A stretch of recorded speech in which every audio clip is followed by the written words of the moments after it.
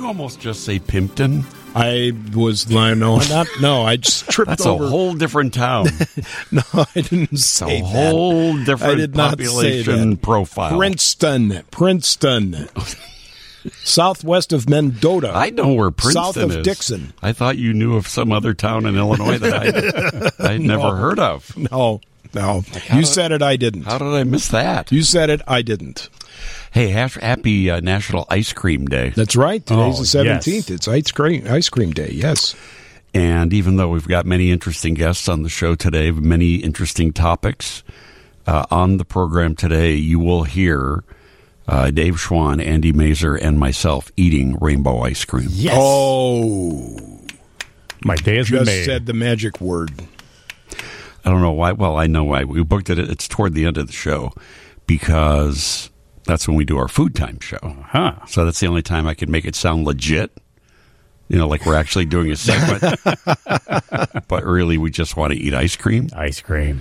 So our old pal, Lynn Sapp, who is the owner of Original Rainbow Ice Cream, the greatest ice cream in the history of ice cream, will be joining us later on. And we will have ice cream for us to consume.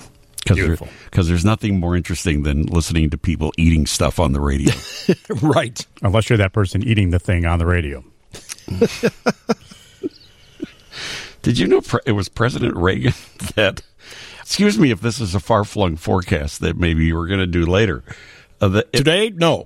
President Reagan declared July 17th as National Ice Cream Day. This was an official proclamation. Huh. I thought that, like some ice cream company proclaimed it such, but it was actually President Reagan who did it. Yeah, I had forgotten that, and then I saw a story on it earlier this morning and mentioned that it was President Reagan who declared this ice cream day.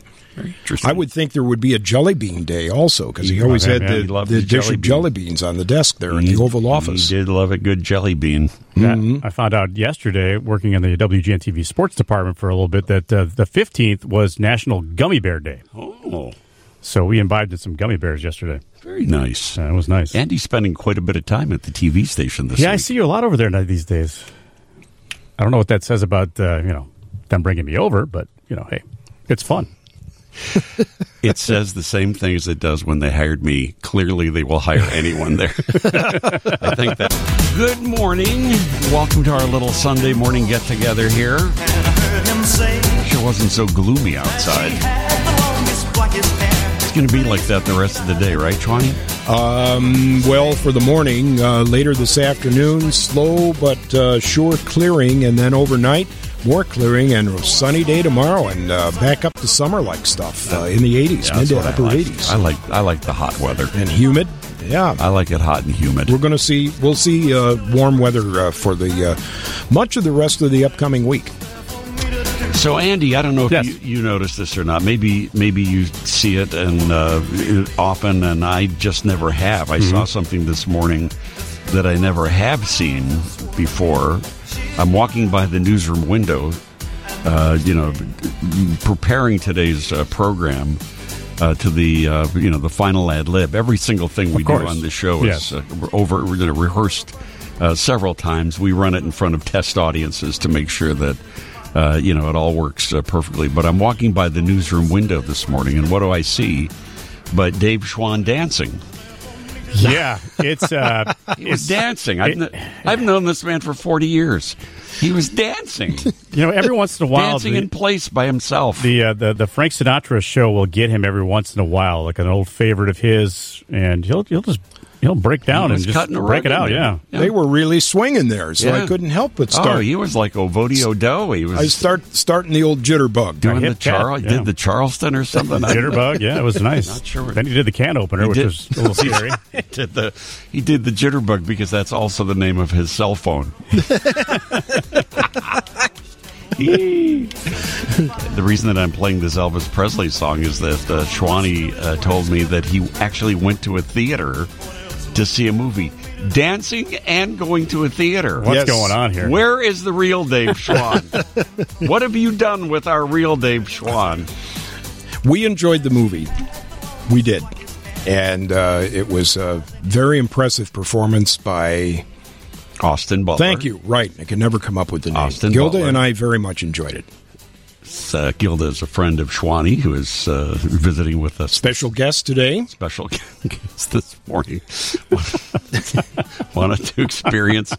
She's going to be very surprised how so much boring it is to watch that. If you think it's boring to listen to, you ought to be here to see it. It's watching paint dry and listening to paint dry. Yep. But wow. When's the last time you actually went to a theater to see a movie? It was, I believe, I'm serious, I think it was pre-COVID. Wow. It was,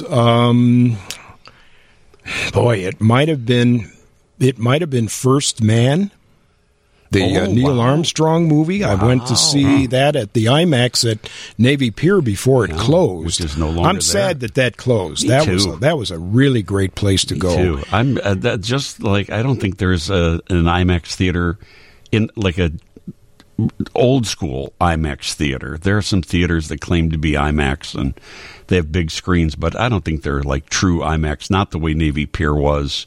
Is there still one at the Museum of Science and Industry? I think there is. I'm not sure. That's a good one. That's a good one. That's a good one. That's a good one. Yeah. But it was space related films. It was either The First Man or it was the documentary on Apollo 11 that was out in 2019 for the 50th anniversary of the real landing. But that was the last time I was in a theater. And before that, as I mentioned to you off the air, it was Chitty Chitty Bang Bang.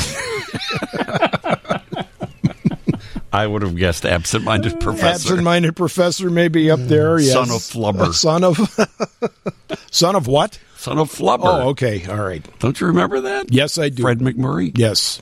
Yeah, I do. So, I'm happy to hear you liked the Elvis movie. It was very impressive. Beyond liked it. I mean, you guys you were telling me before the show that how much you really enjoyed it. Not only the music and the performance by, what's his name again? Austin Butler. Thank you. And of course, Tom Hanks is Colonel Tom Parker. But the old scenes at the start of the movie with the old cars and trucks, really, really great. Right. And the recreation of Beale Street in Memphis, very cool. Early 1950s Beale Street. Very, very cool. Where he would hang out with B.B. King and some of the blues greats. Big Mama Thornton. Who actually recorded the first Hound Dog before Elvis did. Yeah. Let's see if we can find a copy of that to play a little. It's very different. That this morning. It sounds very different than Elvis's version. Yeah, but the performance, the music, everything all the way around, and the directing style. Some people have said they didn't like the way that Baz Luhrmann put this movie together, who did Moulin Rouge, who did Romeo and Juliet, The Great Gatsby, among others. His style is kind of quick cuts and fast movements and things like that. But as Schwani very astutely pointed out in our pre-show discussion, by the way, something that we'll never have again, by the way. So I feel like we talk about we waste everything before the show starts. Save the good stuff for the air. Yeah. So I never want to talk to you again before the show. I'd never want to talk to you again. Period. Yeah. That's fine with me. Of course, I said that in 1981. That's fine. We can get Don Kleppen in here any Sunday morning. Don't worry. Don enjoys working on the show. But as Schwani so astutely points out, it's kind of the frantic style of the way the director, Baz Luhrmann, put this whole thing together was very kind of symbolic of the frantic style. The chaos that was surrounding his life once he achieved stardom. Right. Yeah. Right. And really that was, there have been other popular performers prior to Elvis. Sinatra probably, would be the biggest example of that, but it was not pandemonium the way it was for Elvis. Nowhere even close to what Elvis went through. And no artist had ever been through any of that. No performer. He kind of invented the superstar, the music superstar, and the life that goes around it. And that's what Baz Luhrmann was representing when he put this movie together. Yes, right. And as I said, what's his name again that played Austin Butler? Okay. Jeez. He doesn't want to talk to you before the show again either. He hasn't talked to me at all before, during, or after. So, yeah, it was just fantastic. So, what did you eat for snacks when you went to the theater? Nothing. We had leftover pizza afterwards. We just went in and sat and just gave the movie our undivided attention. Oh, yes. Good. Oh, good. Yeah. I like that. I'm not crazy about. I rarely eat anything when I see a movie because I find it distracting. Well, with me, if I get there early and get popcorn or something, the popcorn is gone before the movie starts because I just go through it when all the trailers are showing. Right. Yeah, that's so by the time the real movie starts, I'm done. They should put like they do, like in baseball games. First pitch is at 1:20, right? The movies and the little program there says movie starts at 1:05. Movie started at 1:40. That's when the trailers start. 1:05. Oh my goodness! It was like a TV show, and then a bunch of trailers, and then here's the movie. Yeah, 12:20. Too much. 12:20 start time for the movie yesterday, and it was probably 12:35 when the movie started. Yeah. So I can see where all your snacks, the popcorn's gone. Will be gone already. Yeah. I just find it distracting to people around me. People making noise, chewing. Yeah. We live in a country of loud chewers. Yes, we do. Can I tell you that? Never mind the candy wrappers, which is like one of the big pet peeves of my life. Oh, somebody should absolutely invent quiet wrappers for candy in the theaters. They don't have to be that loud. They have to be so crinkly sounding. It's annoying. But then they, they're eating the popcorn, and it's like you're on a farm listening to a horse eat oats. Really?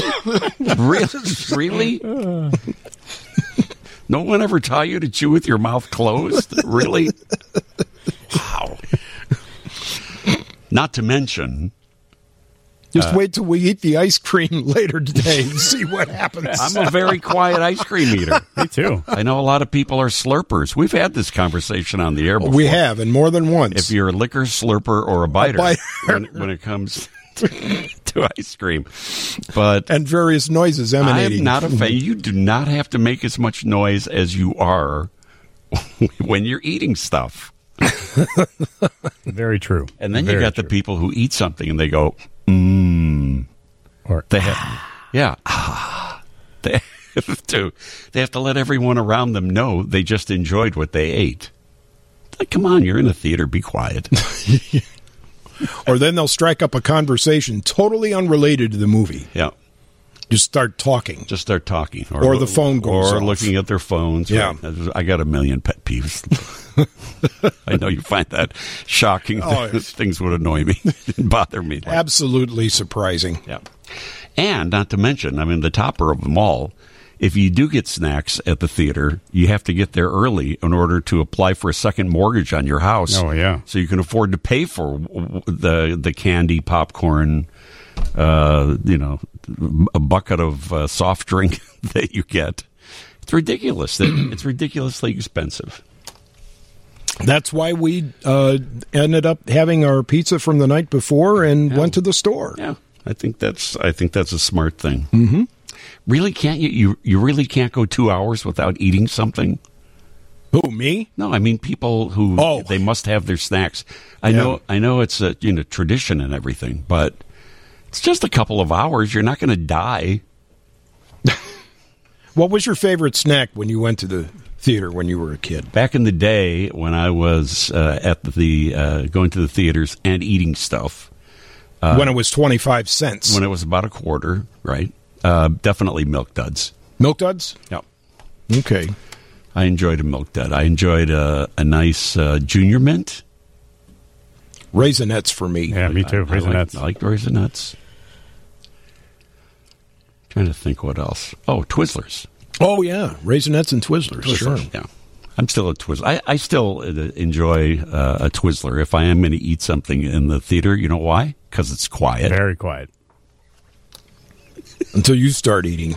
You can open the package before you go in, too. And that way you don't have to worry about disturbing anybody. Yeah.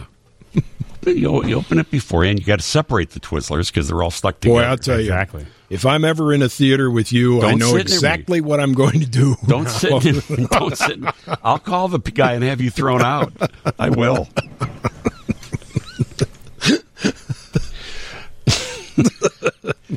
This is just a little thing, If people see me in the theater, do not sit near me. It will not be a pleasant experience. Hey, speaking of experiences not being pleasant, it's time once again for our little far-flung forecast. Don't bother me. I'm eating breakfast. Okay, Mr. Ed, settle down. Time for our weekly compendium of fascinating facts and figures, and with the latest Chompy McChompington. Here's Dave Schwann. Good morning, everyone. Thank you, Uncle Dean. Today, have your Google Maps ready and your GPS selectors. I forgot. This is listener participation. This is listener participation. Yeah, let me open my phone. Again, okay. All right, I'm ready. We go to Weatherford, Oklahoma. Weatherford, Oklahoma. Population 10,833. Yeah. Weatherford, Oklahoma is situated on land that was made available to homesteaders in 1892. It was incorporated in 1898, and it is a stop along the way on good old Route 66. Yeah. But we mention Weatherford, Oklahoma, because it was on this date that a native son of Weatherford, an astronaut named Thomas Stafford, was commander of the final Apollo mission, which is now called the Apollo-Soyuz mission, Apollo 18 in 1975 on this date. That was the first rendezvous with a Soviet spacecraft, the Apollo-Soyuz spacecraft, where they rendezvoused, docked, and went into the respective spacecrafts from the U.S. and from the Soviet Union at the time. Okay. What year was that? 1975. If you were paying attention, I had mentioned that. I really was not, yeah. I didn't even know this feature started until about 10 seconds ago. Austin Butler. So what's the guy's name again? Thomas Stafford, a very accomplished astronaut, flew on several of the Gemini missions and also on Apollo 10, which actually did go to the moon, but circled around and just kind of prepared the way for Neil Armstrong and Buzz Aldrin and Michael Collins, and successfully came back to Earth, of course. He is still alive today. He's 91 years old. Wow. But he is from Weatherford, Oklahoma, which is now sunny and 82, but they're going to have a hot one today, up to 104 for a high today in Weatherford, Oklahoma. And what year was that again? 1970. I heard you the first three times. And you almost made me forget. 1975. Okay. Thank you. Hey, I know who played George Bailey? I know we're supposed to. This new thing now is that we're supposed to get on our Google and look up the town that you're talking about, Google Map it, yes, and self participate in this segment. Which I did. I did. Our at-home players. Yeah, I still don't get it. I don't see. What do you mean you don't get it? I looked it up. Okay, now what do I do? Well, check the surrounding area. And by the way, there is a Stafford Air and Space Museum at Weatherford, Oklahoma, named for him. There's a place we can go. We can do the show from there. Okay, I'll put that down on the list with everything else. Thank you very much.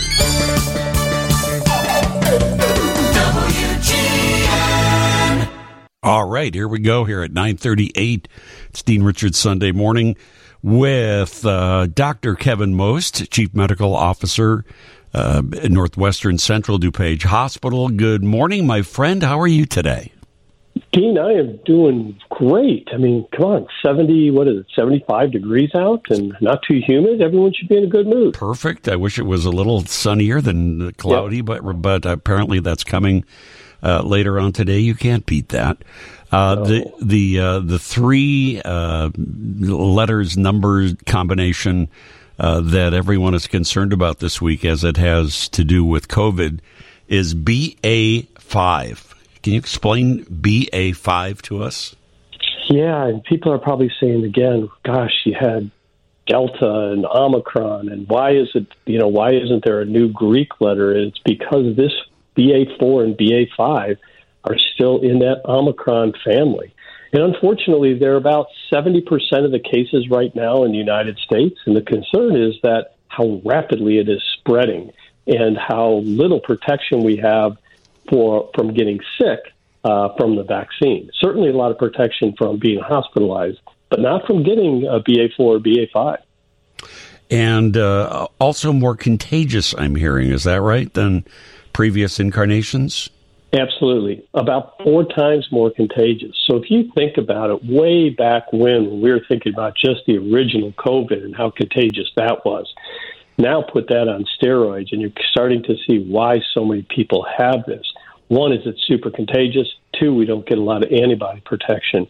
So I doubt that there's anybody listening right now that doesn't know someone that is suffering from COVID right now or has had it in the last week.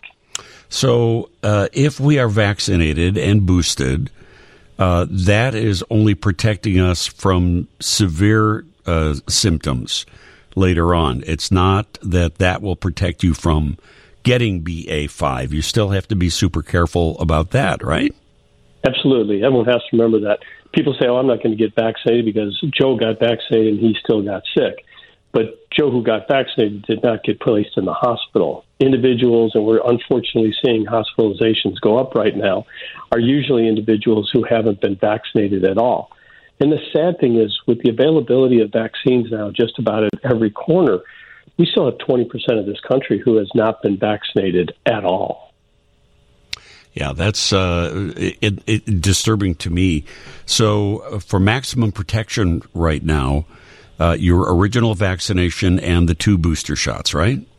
Absolutely. If people are saying, you know what, I'm going to hold off. I'm going to wait till the fall to get that booster. Please don't do that. Right. You know, we're seeing, like I said, BA5 is spreading so quickly that we really want to make sure we can slow this.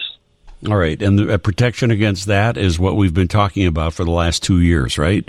Exactly. Washing your hands, wearing your mask, inside and outside. I mean, is it that contagious that we should be wearing our masks outside too?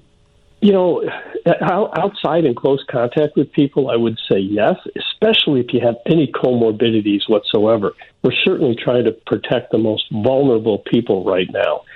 So, you know, getting vaccinated and then really being careful, especially if you're around anybody who has been sick, because, like I said, it is out there and it is out there in droves.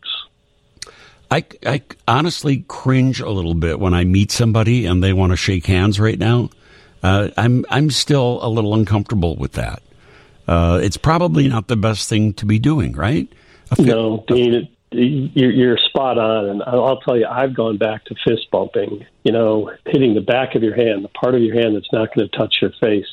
And certainly I think people that do that, it's a reminder to them that COVID is still out there, but you're still acknowledging that individual. So I would recommend going back to fist bumps or elbow bumps. Yeah, President Biden did it with the Crown Prince of Saudi Arabia the other day.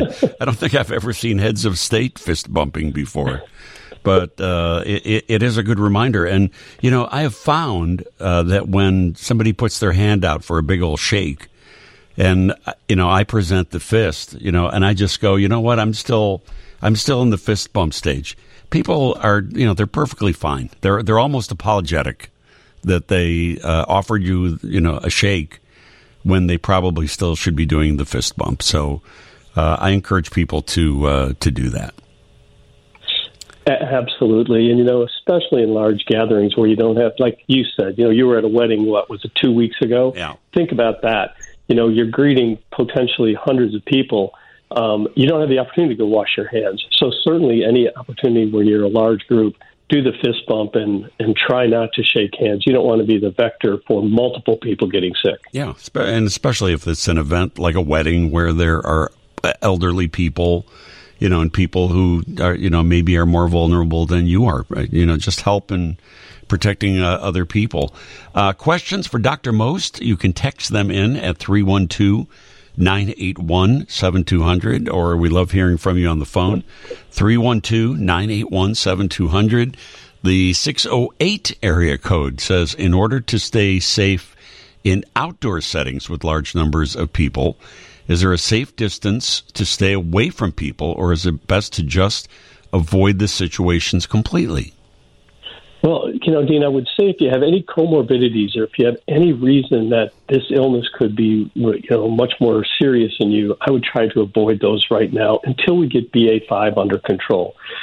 Individuals who are not, certainly if you look at it, and remember we talked about 6 feet in 15 minutes, well, it's still about 6 feet, but it's a much shorter time frame. So certainly if you could stay 6 feet from people outside, much more comfortable that you're not going to get exposed. But certainly anybody with comorbidities, I would be very careful in large groups right now and go back to masking. 708 area code asks, what's the difference between a handshake and fist bump? It's still skin against skin. Absolutely it is, and it's a great question, right? And the reason that we worry about handshakes is we touch our palms of our hand. I doubt many of you take the back of your hand and touch your face.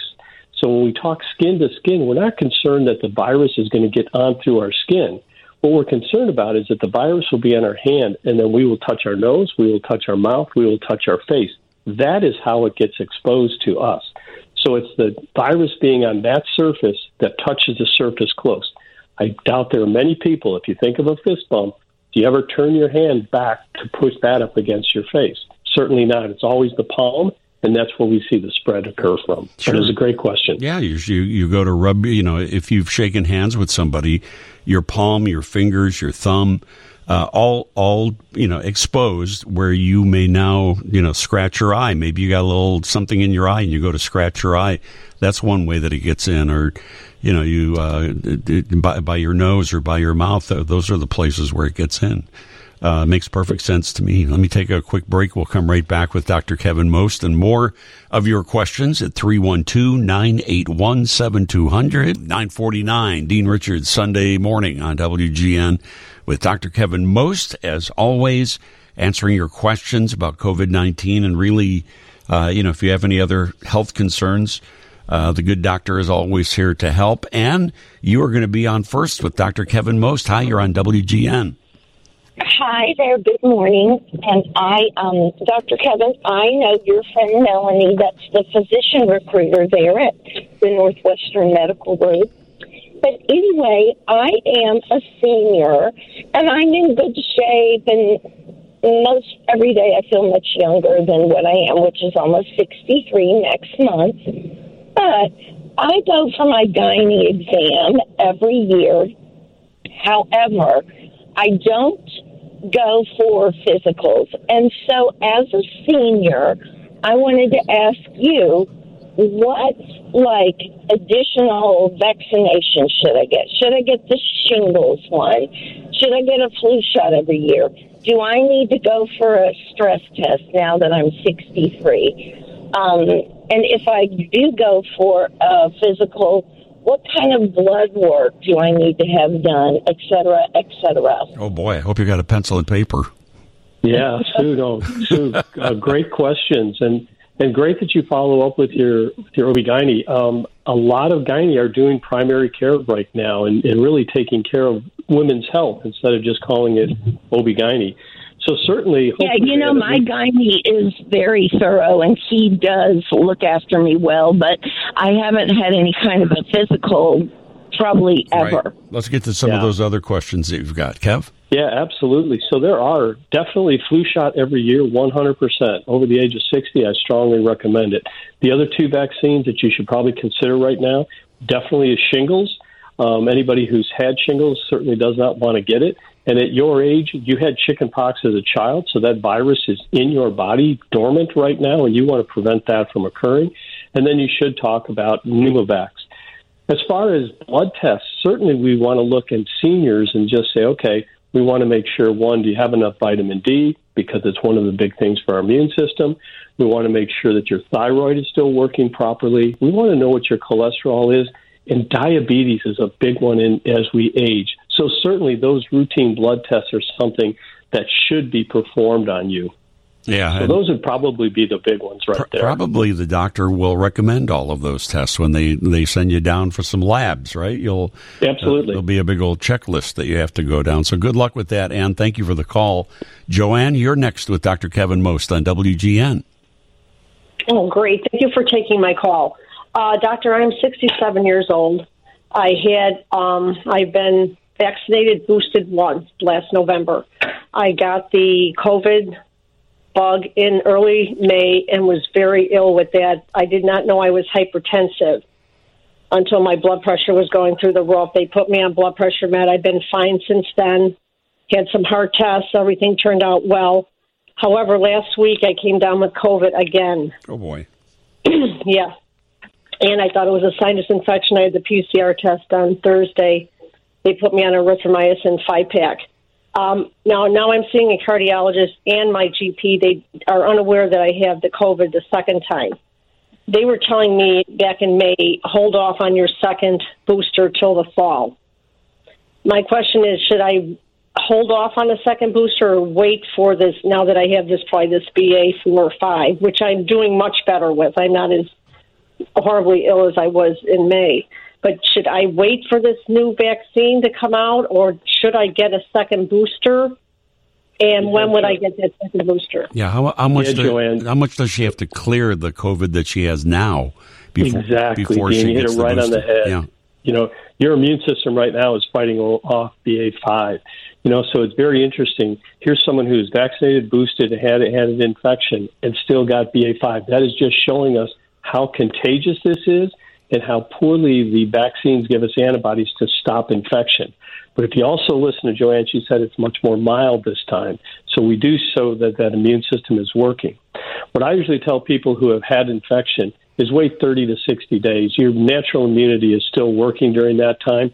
Is that going to get you to the time when the new booster is out? Probably not. You're still going to be a little early. But with your track record and your history of hypertension and heart disease, I certainly would make sure I had every opportunity to be as protected as I can. So I would say within 60 days from now, talk to your doctor, see where that new vaccine is, if it's close to being out, and if not, get that second booster. It's so interesting to me that, I've heard you say over and over, and others, don't wait to get the second booster until the fall. Get your protection now. You can always catch up with that with that new booster that'll be coming out. Yet other doctors are saying that's okay. Wait till the fall. Yeah, Dina, I think you'll probably start to see that change a little bit as BA5 really starts to increase here. We're really starting to look at hospitalizations going up, the number of cases going up. And boy, I would hate to be the person that says, you know what, don't get that booster. You probably don't need it yet. Let's wait till the fall, and have that individual get sick and end up in a hospital. Yeah. Then it's like, wait a second. They had an opportunity. It's not like we're waiting for vaccines that are readily available. And certainly anybody over the age of 50 should be considering that second booster. Yeah, Joanne, thank you for the call, and good luck with all that you're going through. Thank you. Thank you very much, Doctor. 815 area code asks, what are the symptoms of B5, the BA5? Are they similar to what all the other variants have been? Absolutely. The exact same ones: fever, body aches, cough, congestion, very, very similar. And it's interesting that we're seeing much milder cases as well. People that said, I think I just had a little cold, and they actually go out and test and finding positive. And then you have the other people that are getting almost like a bad influenza, 102 fever, body aches, and just feeling miserable for 3-5 days. 847 area code texts in, my husband and I are 74. We have not gotten a second booster. We were going to wait until fall. We both have had COVID. Should we still get the second booster? Yeah, depending on when they had COVID, if it was recent, like I said, you probably have a little bit of natural immunity here, and you probably had BA5. If you had COVID previously, I would get that vaccine, especially at the age of 74. The comorbidities, age is definitely one of them, and that's one of the ones that we don't have as much resiliency in our lung capacity. We have less capacity in our heart. So certainly those are two areas that we want to make sure COVID does not interact with us and cause problems. So yeah. I would get vaccinated now, knowing that you may need another one in November. We've talked about the comorbidities, age, you just said. You had mentioned earlier obesity.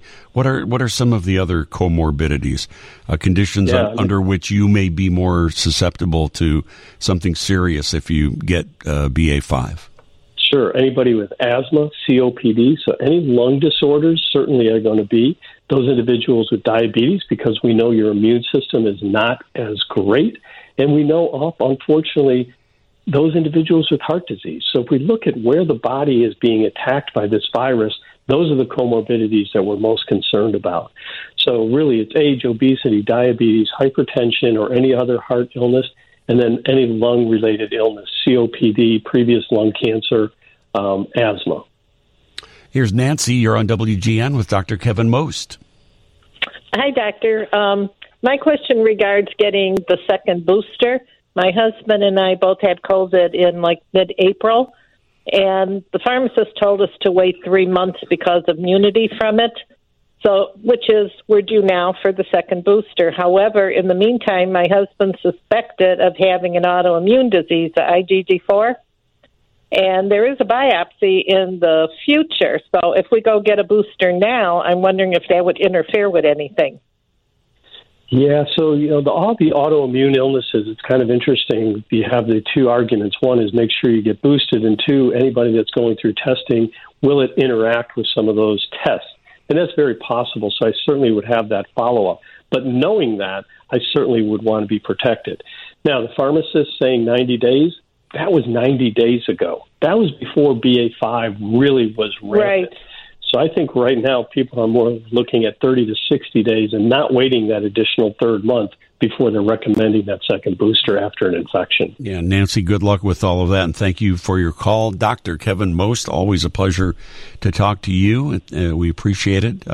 Kevin Most, Chief Medical Officer, Northwestern's Central DuPage Hospital. Enjoy your Sunday, my friend. You got it, Dean. We'll talk soon. We had that report in the news from Gabe about gas prices around the Chicago area. Right. Got a text in from Central Illinois. People listen to this show. Amazingly, people listen to the show. They actually do? From far and wide. But they actually listen? Apparently we do. Everywhere? I was under the impression we had exactly 7 listeners. Apparently there are a few more than that. But where in Central Illinois? Well, it says here specifically Northeast Springfield, where the gas was $4.36 a gallon. Wow. At a Quick and Easy gas station. Wasn't that your nickname in high school, by the way? Quick and Easy gas station. That was more like right across from the Illinois State Fairgrounds. $4.36. That's not bad. That's very good. Isn't it sad compared to what we've been paying? Isn't it sad though that we think that $4.36 is a cheap gas? I know. Right. I was in Wisconsin yesterday. I haven't been to Wisconsin in a long time, and I didn't even stop at Mars Cheese Castle or get fireworks. Didn't get any fireworks either. I went to visit some friends, but the gas there, I was like around $4.50. It might have been around $4.30 something, $4.50-ish. You see that, and it's like, I got to fill up. Mm-hmm. My tank's almost full, but I got to. I'm going to put it in anyway. Yes, I got to go get some gas, containers. Bring them home. Drive around with those in the trunk of my car. But, it's good to see the gas prices starting to go down just a little bit. And let's hope they continue to do so. Yes. Anything can happen here because of so many factors with economics. The person from Central Illinois, Northeast Springfield, also texted in. We were talking about candy earlier, movie candy. His favorite is chocolate Twizzlers. Chocolate Twizzlers? Yeah. I've never had them. Oh, it's good. I don't think I have either. Yeah, they're good. You're a Twizzlers fan. You've never had them, Dean? I don't think so. Oh, wow. I would remember if. Yeah. It seems like that. It doesn't sound. It's good though, Andy. Yeah, it's good. My mom loves it too. Yeah, it's a little. It looks exactly the same except that the coloring and the taste. Yeah, flavor does not sound appealing in any way to me. Do you like the red Twizzlers or the licorice ones? What do you mean, red or licorice? Well, the red ones have like a cherry flavor. Red or black, you mean? Yeah, red or black. Right. I like black licorice. I do like black licorice, but I don't think I would like them in my Twizzlers. No, okay. I like the red, and I believe it's a strawberry taste. Yes, it is. I believe that's what the red taste is. But I enjoy a nice piece of black licorice. And then there's the red vines, which are the I don't like that those. knockoff. Those are cherry, I believe. I hate those. Yeah. Those should be banished from the earth. They shred, don't they? I mean, they're all the consistency. They get all the place. Yeah. In addition to the taste being different, they taste different in your mouth. Yeah. It's the truth. Licorice 101, man. I got my nerve trashing a chocolate Twizzler. I'm just waiting for the ice cream. Oh, yes, rainbow ice cream coming up later on the show. But only for us. None of you get to enjoy it. Oppan Gangnam Style. 10 years ago today, Gangnam Style. this was the biggest song in the world. Before there was the Korean super boy band BTS. In fact, 1 year before BTS debuted, the biggest name in music out of South Korea was this guy. Shwani, full week's pay if you know who sings this song. Who is the guy in the Elvis movie again? Austin Butler. His name is Psy, P-S-Y, Psy. And this was his one song, his one big hit song. But it became the first song ever on YouTube to get 1 billion views. Just to give you an idea of how popular this song was. Have you ever heard this song, Shwani? Ever? If I have, it's been a long time ago. This does not... now that I saw you dancing in the newsroom this morning. Come on, Shwani, hit it. Sing it, Shwani, sing it. Oppan Gangnam Style. I remember my little nephew. He was, 10 years ago. He would have been 4 years old. Little 4-year-old knew every word of this song. Singing it phonetically. He'd have no idea. It's because it's in Korean. And doing the Gangnam Style dance, as Shwani was doing this morning earlier in the newsroom. This song is still in the top 5 most watched videos on YouTube right now, 10 years later, and still is among the most watched of all time. Isn't that amazing? You say it's 1 billion views? 1 billion views. Wow, and still the most watched. It's in the top 5 right now. Another song that you don't know, Despacito. Oh, yeah. That is the most watched video of all time on YouTube. But Gangnam Style, 10 years later, still in the top 5. I will have to... I guess I better get up to date here. Yeah, study up on your Korean boy singers. You know what you would be good at, though? You'd be good in a trivia contest. I mean, this guy, Psy, is a one-hit wonder. I mean, this may be the biggest one-hit wonder of all time, that particular song. But I bet you'd be pretty good on one-hit wonders through the years. Up to 1969, yes. And I'll take over from there. Yeah. Tag teaming it. Okay. Let's try it. Think of one. Tell me one. One-hit wonder? Yeah. How about, and this was a good group, around 1970, Ride Captain Ride by Blues Image. They were a good group, and that was a good album. It was. Andy? Starland Vocal Band, Afternoon Delight. Yeah, there's one. See, sure. That's one of the classic songs of all time. Yep. Are you kidding me? Yeah, absolutely. I'm going to go with, let me see. Oh, Ice Ice Baby. Oh, God, yes. Vanilla Ice. I had to play that 100,000 times. Right. Dun, dun, dun, dun, dun. You know what's another one that's equally as annoying as this Gangnam Style song? And by the way, you're welcome for me putting that in your head to think about for the earworm that I've just given you. But how about Don't Worry, Be Happy? Remember how popular that was? Bobby McFerrin? And now there's a commercial, I don't know who it's for, that they whistle it through the entire commercial. Oh, how annoying. That's an Amazon commercial, I think. Okay, yeah. It's Yeah. Yeah. Yeah. Exactly.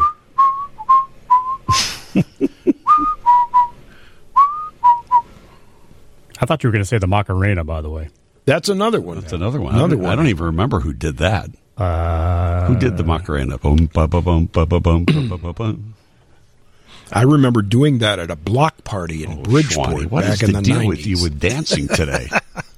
Well, you brought it up. I just thought that was every time someone mentions that song, I think about this block party I was at. Actually, that was fun. I shouldn't say, I said that I saw Schwani dancing for the first time ever in my life this morning in the newsroom. Actually, those incriminating photos that I didn't want to bring that up. I didn't want to bring it up. These pictures that I keep talking about, that if anything ever happens to me, before you call the police, before you call the coroner, before you call anybody, go to my house and get those pictures, because Schwani does not want those pictures. I didn't want to bring it up. To be released in the public domain. But you were dancing in those pictures. As were you. As was I. That's very true. Yeah. Los Del Rio, by the way.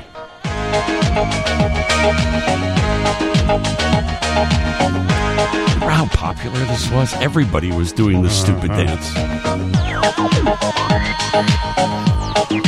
Oh, Schwani dancing a little bit right now. Yeah. Schwani, you got the music in you today.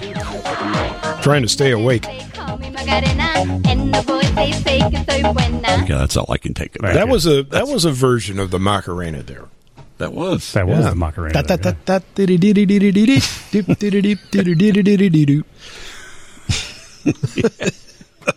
This is quality programming. I don't care what anybody says.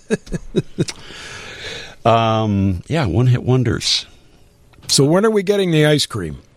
It's later in the show. Oh, okay. He's that kid. Are we there yet? It's National Ice Cream Day, as proclaimed by President Ronald Reagan, which still shocks me, by the way. I would hope the President of the United States would have more to do, more important things to do than make a declaration about ice cream. What could be more important than declaring an ice cream day? Well, what happens on this program when we ask what's your favorite ice cream? Look what happens. The phones, the text line, everything just lights up. Very true. That means it's very important. We Americans have our priorities. Yes, we do. Of things that exactly. are important. That'll be later in the show. We're going to talk about this historic Chicago ice cream, and if we're forced to, maybe eat some of it. Well, that's the whole reason. When are they coming again? Well, it's after 12 o'clock. Oh. What? Okay. Where are you going? Nowhere. Okay. I just thought we'd have a... Settle down. Just relax. Go have a chocolate Twizzler. Relax. Andy just showed me the package. Now I know what to look for when I go to... I have never seen it in the store. It doesn't sound appealing. Or where do you buy this, Andy? The grocery store, yeah. Really? Yeah. Any candy counter would have it. And they also have it online at that A to Z place. Yeah.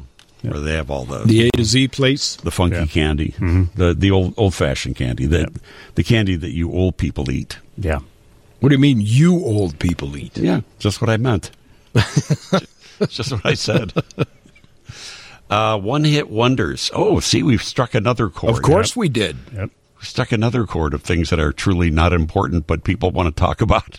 Come On, Eileen. Oh, yeah, Dexy's Midnight Runners. Yeah, that was a good one. Play that funky music, White Boy. Average White Band? Wild Cherry. Or Wild Cherry, yeah. Average White Band was Pick Up the Pieces. Yep. But I think that was their only hit, though, right? As far as I know, yes. I think that was the only one for them. The group called Chumbawamba. Yeah, Tub Thumping. I'd have to hear that.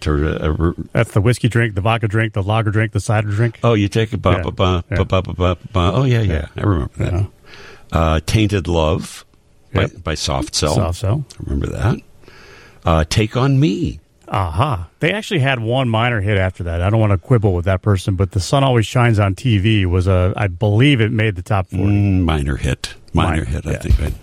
You're right.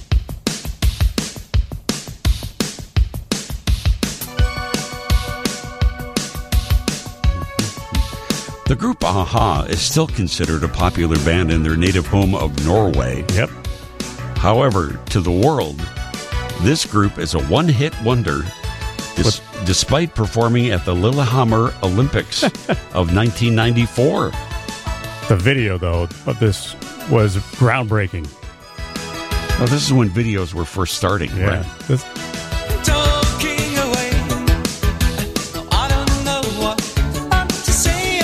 There you go. One-hit wonder.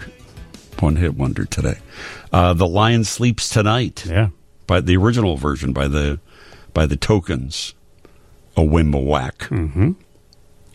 Walking on Sunshine. Katrina and the Waves. Yep. Andy knows all these. Don't forget C.W. McCall. Yeah, Convoy. right. Got a mighty convoy rocking through the night. Boy, that got a conversation going. Yes, it did. CB radios. Yes, it did. We cover the important topics on the show. I don't care what anybody says. What else do we have? 99 Red Balloons, Nana. Oh, yeah. Let me see here. Somebody's saying the Ides of March, but the Ides of March definitely was not a one-hit Vehicle, wonder. L.A. Goodbye, number of songs. Ides of March, come on the text line. You're banished from our text line. How about Every Mother's Son? Come on down to my boat, baby. Come on down where we can play. Now, if we're talking about annoying songs again that were one-hit wonders, how about Lou Bega and Mambo No. 5? I did like that, though, when it first came out. The problem is that, the radio overplays them. Yeah, that's the truth. And you get sick of it. But I enjoyed Mambo No. 5. Yeah, when I was a top 40 DJ back in the late 80s, early 90s, our quote-unquote power records, the ones that were on the charts. Yeah, man, high rotation, man. We played them every hour in 26 minutes. Yeah. Yeah. Crazy. Yeah, we researched it. We know it. People want to hear it every 1 hour and 26 minutes. Exactly. I bet your program director came into their studio and talked just like this, too, didn't he? Hey, you got to play those power records. Hey, look at this clock that I built with color dots on it. You got to have that high-energy jingle going into this one. Come every station had. They had a clock we had the clock. Color dots on it. Because DJs are too stupid to understand directions. You have to you have to give them an illustration with colors on it so we understand it. Oh, here's some good ones on our text line. Brandy by Looking Glass. There's a good one. Yeah. Yes. Yeah, that's a good one. Seasons in the Sun. Terry Jacks. Mm-hmm. Bow, bow, bow, bow. We had joy, we had fun, we had seasons in the sun. Da-da-dum, da-da-dum, da-da-da-da-da-dum. I don't know how you made it into a polka, but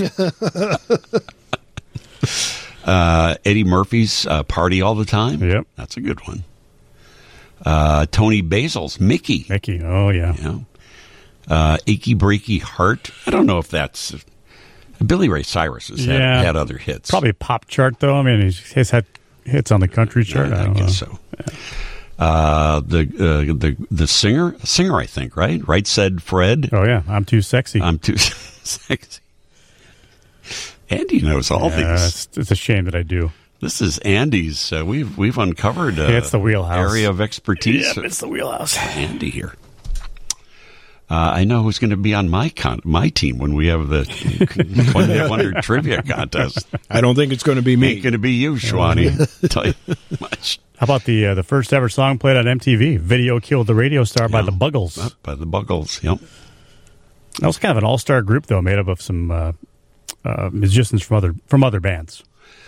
Let's, here we have to tap into Schwani's expertise. This is right in your wheelhouse, Schwani. Someone says the Archies Sugar. Didn't they have another hit, though?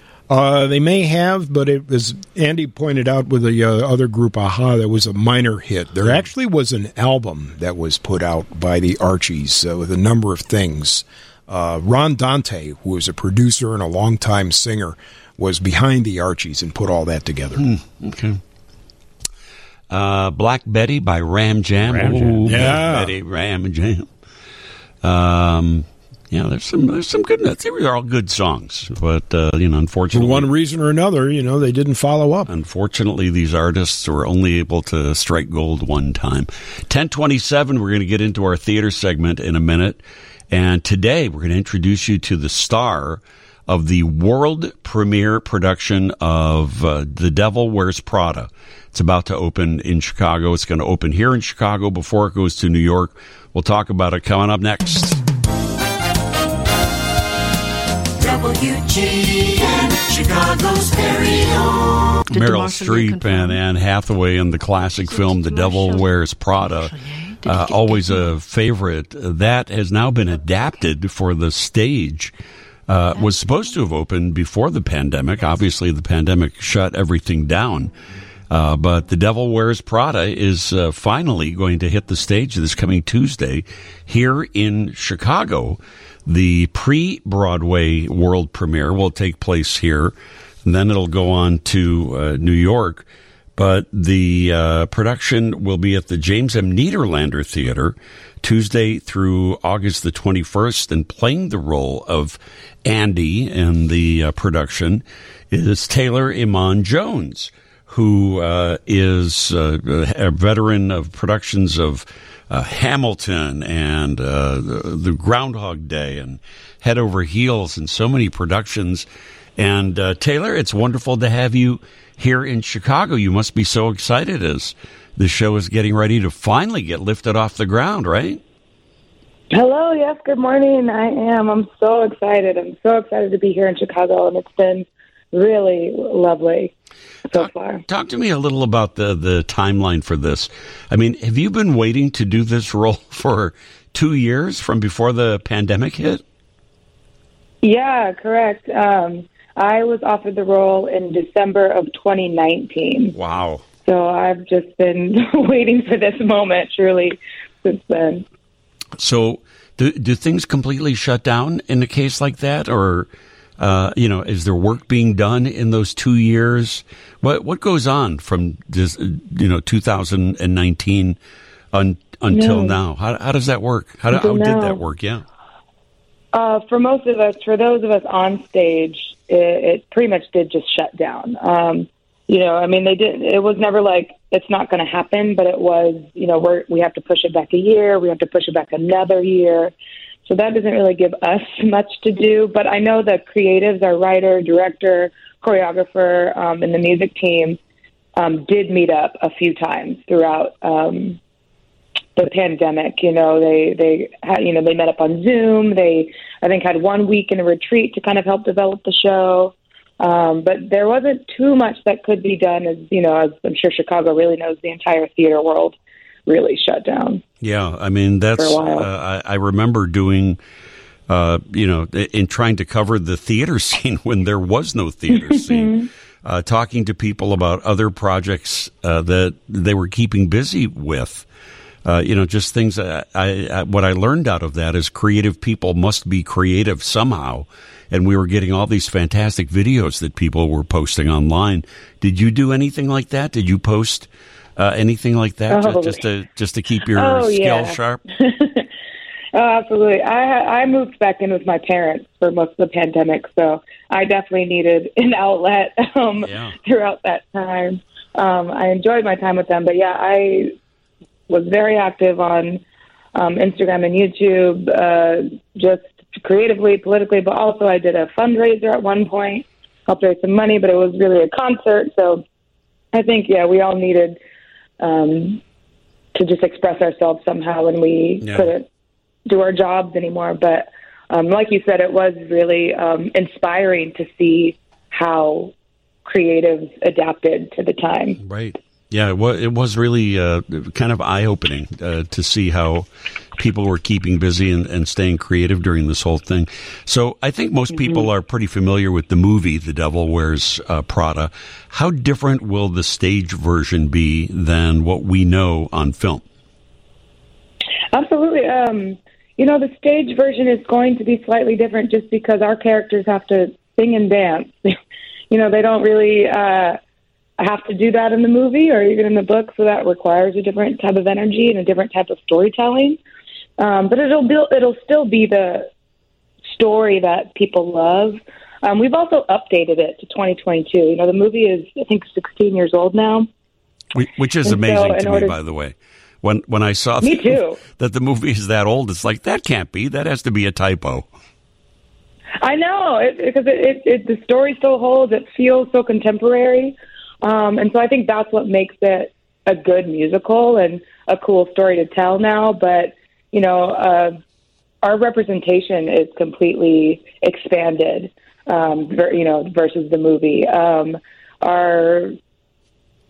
The way we've handled some topics kept or gotten rid of some topics are reflective of the world we live in, in 2022 versus 2009. So, when it came out. But still, so I think that's nice. Yeah, still basically a story of this kind of fish out of water story of this rather plain girl that comes to work in the middle of the most high fashion company that there can be, and trying to adapt and fit in, and dealing with all of the personalities. I mean, I guess that's the plot line, really, right? In a nutshell.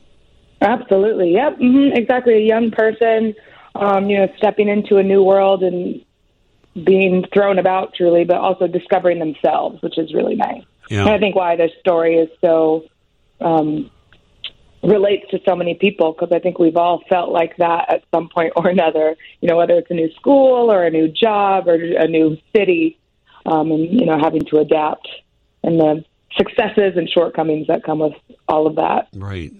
And you are blessed in the show to be singing songs that have been written by Sir Elton John, which is quite amazing. Yeah. Let me take a break, and we'll come back and talk about that. His involvement, the Elton John magic that he often puts on a show.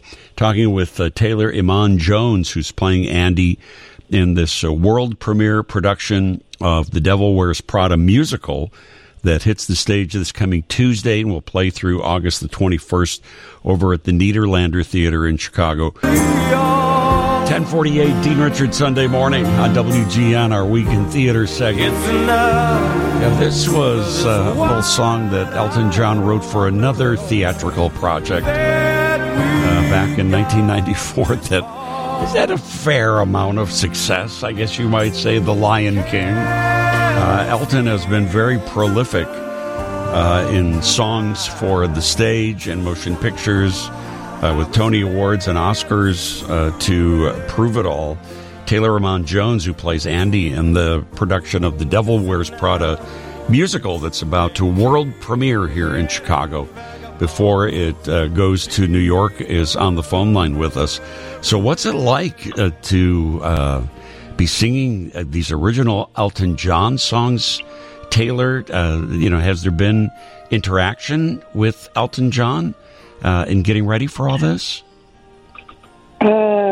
A little bit. So to answer your first question, it is very surreal to sing brand new Elton John music. I even got a new song 2 weeks ago, and so it's like this is like hot off the presses Elton John music. Right. It's wild to know that he even knows that I exist, let alone knows my name. Right. We haven't met him in person yet, but we have met his husband, David Furnish, who's one of our producers. He's pretty present in a lot of our rehearsals, so it's been nice to connect in that way and to have kind of firsthand back and forth, which is nice. Yeah. Just to sing Elton John music is one dream come true, but like Aida and Lion King, like you were just playing, are also two of my favorite musicals on the planet. Right. So to be in an Elton John musical is a reality that I never even knew was possible. Yeah. And that is so cool. Yeah. I can't imagine what that must be like for a performer, to have this legacy of somebody who is so successful in songs for the stage and songs for movies.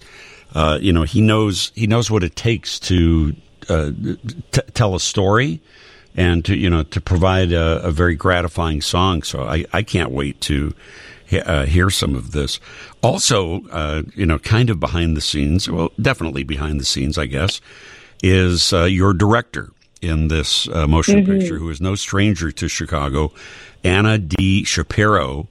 was the artistic director of Steppenwolf Theater forever, and has done lots of projects since she's left Steppenwolf.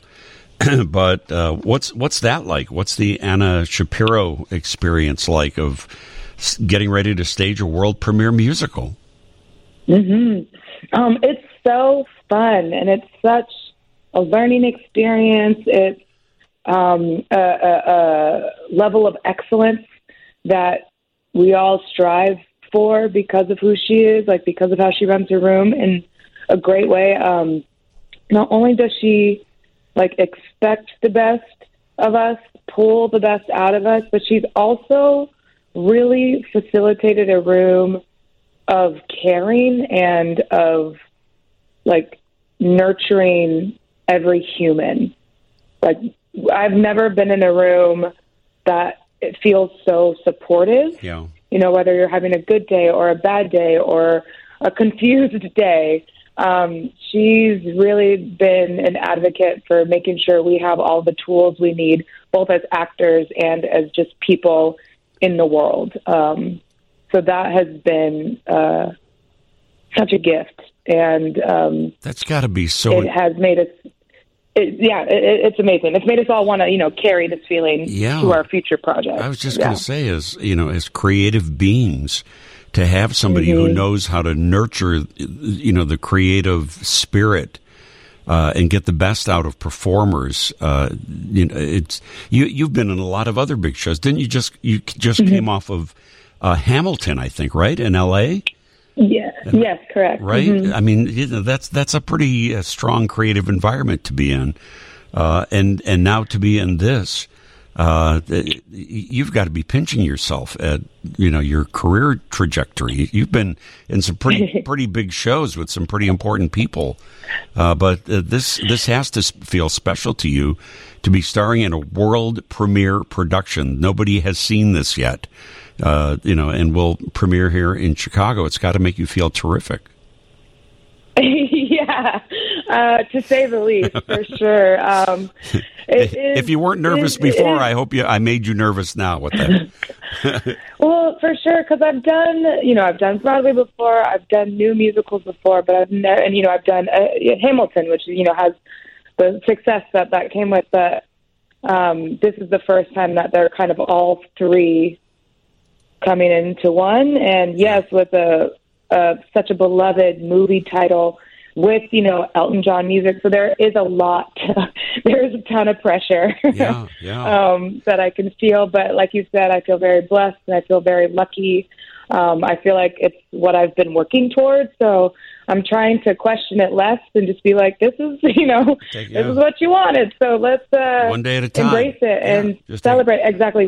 Also that one day at a time, because, as the pandemic showed us anything is possible. So, just being really present, and I'm really just happy that all of my years of commuting back in the Bay Area have paid off. Right. What so now I finally get to do things. What does this mean to you to have this, the world premiere, the pre-Broadway run, being here in Chicago? What do you think Chicago audiences will contribute to this production as it gets ready to head to the Great White Way?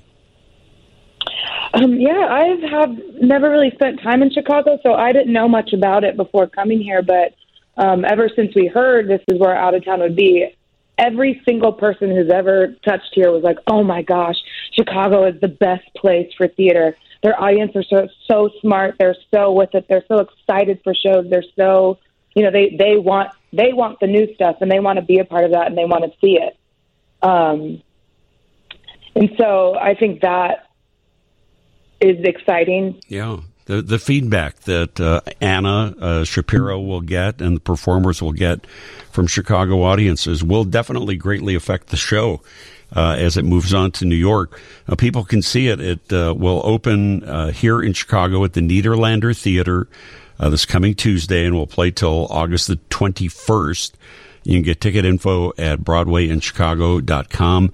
Taylor, I can't wait to see it. I'm looking forward to meeting you, and I thank you so much for joining us. A quick break, and we'll update news coming up next. But more importantly, just an hour away until the three of us eat ice cream.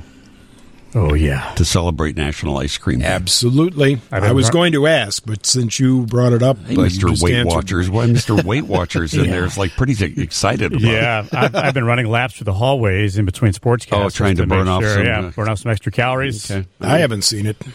Well, you haven't been looking. Too busy dancing. Yeah. That's how I burn off my extra calories. Swanee thinks he's on Soul Train this morning. He's a solid gold dancer. He's a solid gold dancer. That's right. You know what? You're reporting on the Cubs' double loss to the Mets yesterday. Yes. All I can think of every time you give that score is how mad Ron Santo would be. Oh, my goodness. Losing 2 games to the Mets. Yeah, and it was a long day, too, because it was a split doubleheader. So the first game started at 1:20. The second game started at 7:05. So the first game ended around 4:30, 5 o'clock, which doesn't leave you a whole lot of time to, go home or come back, that kind of thing, especially a lot of people live in the burbs. Yeah. And then the nightcap went until about 11:15. So it was an excruciatingly long and awful day at the ballpark yesterday. You spent probably more time with Ron, outside of the broadcast team itself. You were, with him all the time. Yes. How would you describe his hate for the New York Mets? Let's just put it to you this way. We were at the old Shea Stadium, which has now since been replaced by Citi Field. And there was one elevator that you come in the entrance for, and it had a big Mets logo on it. It was the slowest elevator in all humanity. So Ronnie, telling me how much he hates the Mets, was pummeling the emblem of the Mets with his cane. Now, he claims Ronnie. it was to wake up the operator of the elevator, who was 3 or 4 stories above us, to let him know that there was people downstairs. I'm thinking, okay, well, you push the button so they know there are people downstairs. Yeah, right. So he was wailing on that thing with his cane.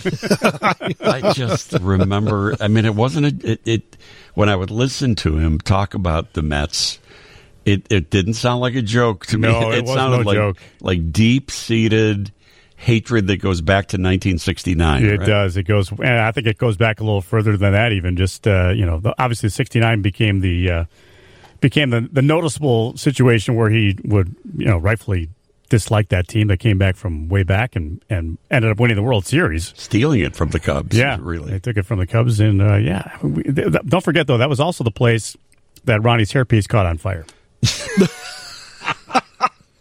That was the second game of the 2003 season during the national anthem. Yeah, that would do it. When we were smelling during the national anthem, it smelled in the booth like burning rubber. Yeah, the bombs bursting in air took on a whole new meaning. And the rocket's red glare too. How did his hairpiece catch on fire? So they had these old space heaters in Shea Stadium. The roof kind of pitched toward the front of the booth, so it was the roof was lower in the front than it was in the back, and they had these space heaters that were hanging over the top. They were lengthwise, and he stood up and. He was right up against it. Didn't even realize it. Oh, jeez. So the number one hairpiece quickly became the Gamer, which was the one he only wore with a hat. So he had to get a new one into rotation. Ronnie.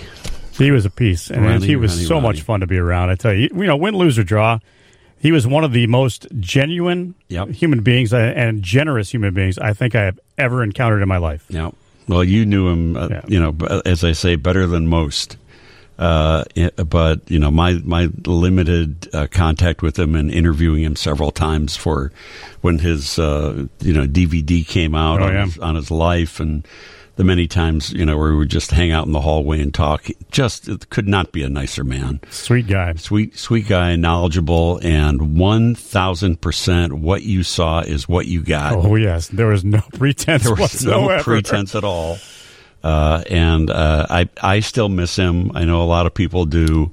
Yeah. But when I heard that the Cubs lost 2 of them to the Mets yesterday, I was like, "Oh, I'm glad Ronnie's not here." Yeah, he would have been banging on the table, and he would not be. Yeah, not be a happy man with all that. No. Chicago's very own Billy Corgan,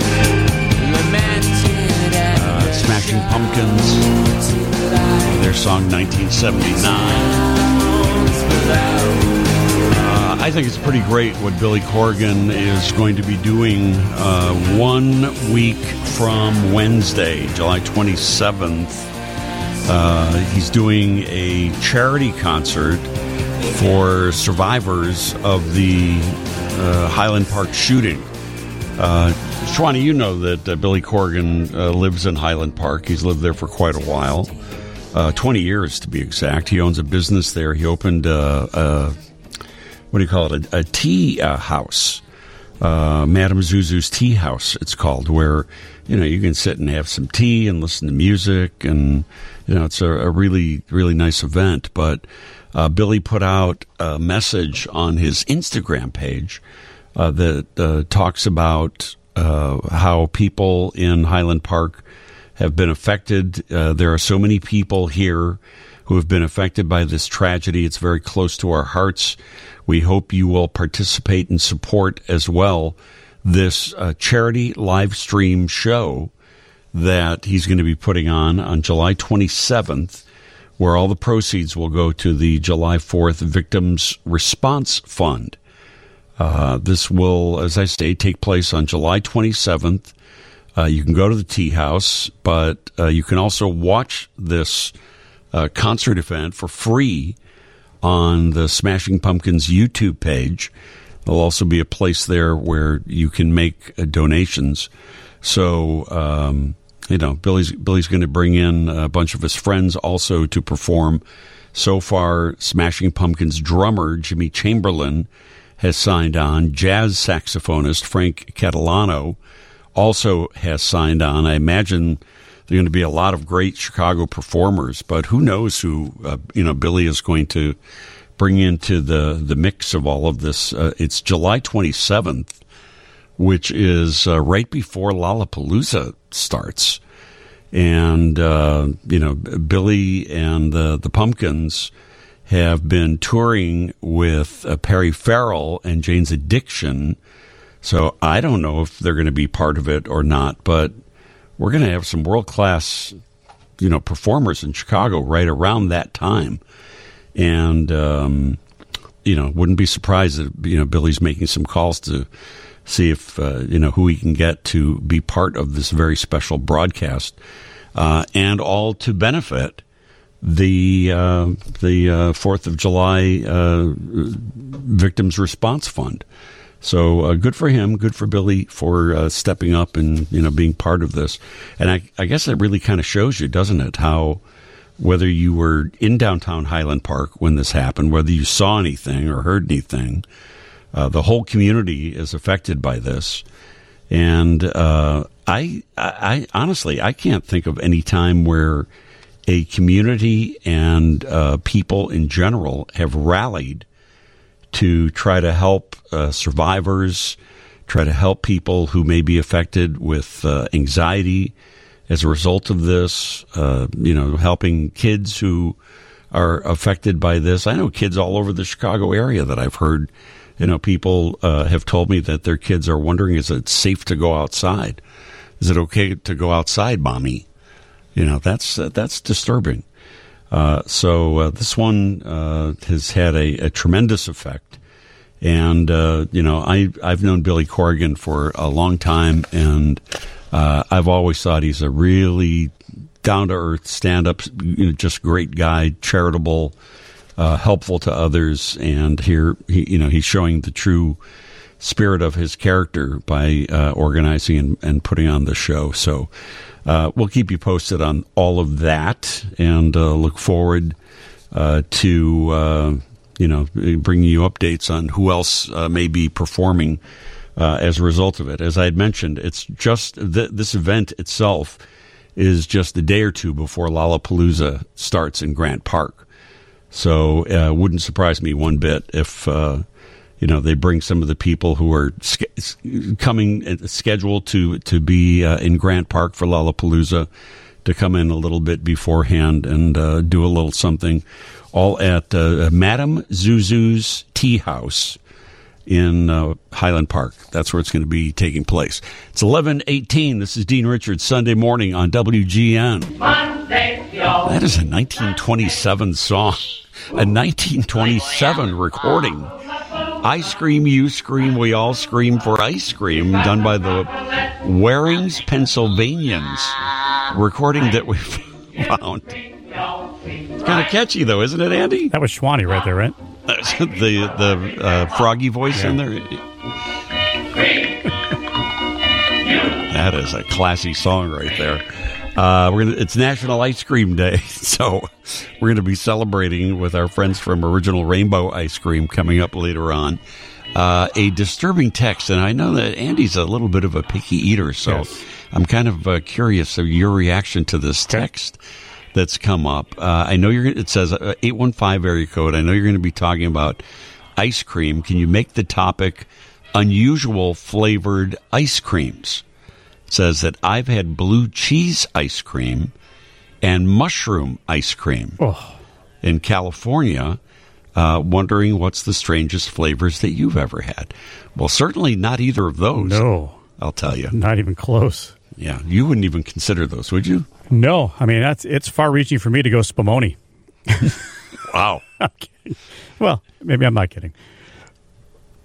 But you, what's your favorite flavor, though? Well, I grew up allergic to chocolate, so vanilla was always a strong play for me because it was simple, and then I could put like butterscotch chips on it and things like that to dress it up a little bit, caramel sauce rather than the chocolate sauce. So I got used to that. But then as I was growing up and getting a little bit out of my allergic phase, nothing like Neapolitan. Get all three for one scoop. Get all three: chocolate, vanilla, and strawberry. That's what makes the rainbow ice cream so fantastic. It's awesome. It's a little of everything. You know what I had this week? Talking about vanilla ice cream and adding something to it. I had some fresh cherries at home. Oh, yes. Chopped those babies up. By the way, I got this new device. I'm not a big one on these contraptions that they make for the kitchens that normally don't work. But I did a segment last Wednesday on TV where I made a cherry cobbler on TV. So I had like 5 pounds of cherries that I had to get the pits out of. And I thought, I'm going to sit here one by one. It's going to take forever. And somebody told me about this device where you can put 6 cherries in at a time. You push the lever, and it pits 6 cherries at a time. It's the greatest device I've ever seen. That's great. Yeah, it's a great invention. I know that sounds crazy. But anyway, I had all these cherries at home and some left over from when I made this cobbler recipe on TV. Little scoop of vanilla ice cream with some fresh cherries on it. That's good eating. So right good. Get some ice cream with some nice fresh strawberries, a little fresh fruit on it. Delicious. Nothing better than fresh cherries, fresh Bing cherries. So good. So plentiful right now as well. But anyway, I like blue cheese. You probably don't even like it. No, I don't like it. Yeah, you don't like blue cheese. I love blue cheese. Blue cheese dressing on a salad? I had that just the other day. It was fantastic. Very good. But what about blue cheese ice cream is what this texter is asking about. Have you ever? Does that even sound good to you? I don't know. No. I'm ready to try anything once, but offhand, I'm not quite sure what that would be like. That sounds gross to me. And I like some of these other flavors, outside of Spumoni or strawberry ice cream, things like birthday cake or bubblegum ice cream or cinnamon ice cream. I like those. Oh yeah, those are good. Like Tutti Frutti? Tutti Frutti, sure. What is Tutti Frutti? Do you know? Tutti means total or all in Italian. Tutti. Tutti Frutti. So it's all kinds of fruit. Tutti Frutti. Yeah, all kinds of fruit, a total amount of fruit.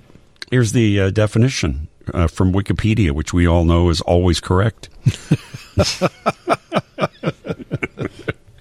Tutti Frutti is a colorful confectionery containing various chopped, usually candied fruits, combined with the flavor of different fruits and vanilla. And then, if it's ice cream, it's basically candied fruit in vanilla ice cream. Yes. Sign me up. Yeah, that's good. But I don't know, Shwani, you were busy running your newsroom, as you alleged to do. Yes. And I was telling Andy that I had some leftover Bing cherries, threw it on some ice cream. Mm-hmm. That'll work. That's heaven on earth. Oh, yeah. Heaven in a bowl right there. That's heaven in a bowl right there. Those would be good. But, yeah, blue cheese in the ice cream? I don't think so. I'll pass. I'll what I always say when people say, well, you don't like that, more for you. Mushroom ice cream? Ooh, no thanks. No, I don't know. I don't think so. No. It's gross. No. Let's see if anybody else is texting in some weird Somebody is saying that sweet corn ice cream is delicious.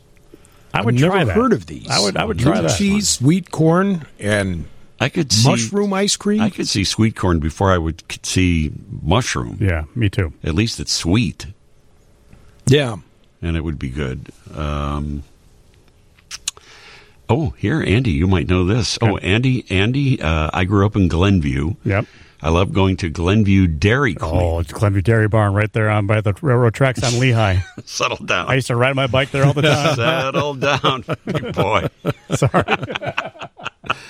Certain words, just, flashback. I'm there. Said I love going to the Glenview Dairy Queen, also called the Glenview Dairy Bar, Yep. Harlem and Glenview Road. Yeah. Yep. Oh, so good. Yeah. That's my reaction when I hear Rainbow, because I grew up right near Rainbow ice cream. Let's see. Somebody said licorice ice cream.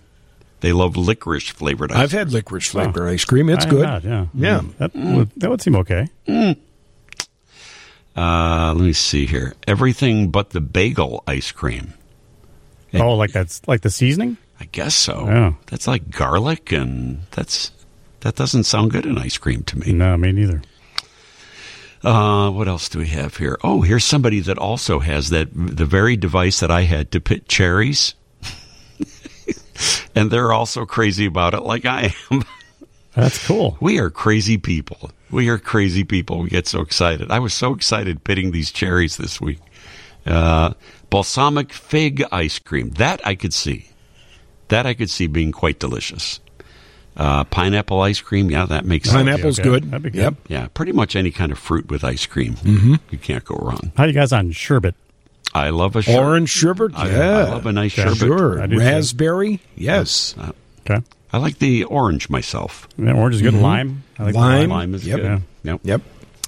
And again, ladies and gentlemen, perhaps the highlight of our broadcast day, Dean, Andy, and Schwani eat rainbow ice cream while you can't. Well, they just have to go to the Rainbow Cone. Yeah, you're on your own to get your own ice cream with this. We're taking care of ourselves here. That's for National Ice Cream Day. That's coming right up. 11:36. Dean Richards, Sunday morning, WGN. What? Jesus Christ Superstar music this time of year? What? Normally this is right around April or so, right? Right around Easter that we feature all these things. But Every time I look at you, I don't production of Jesus Christ Superstar is about to open at the Cadillac Palace Theater in the Theater District in downtown Chicago. Going to open this coming Tuesday night. Going to be running the full month, the remainder of the month of July.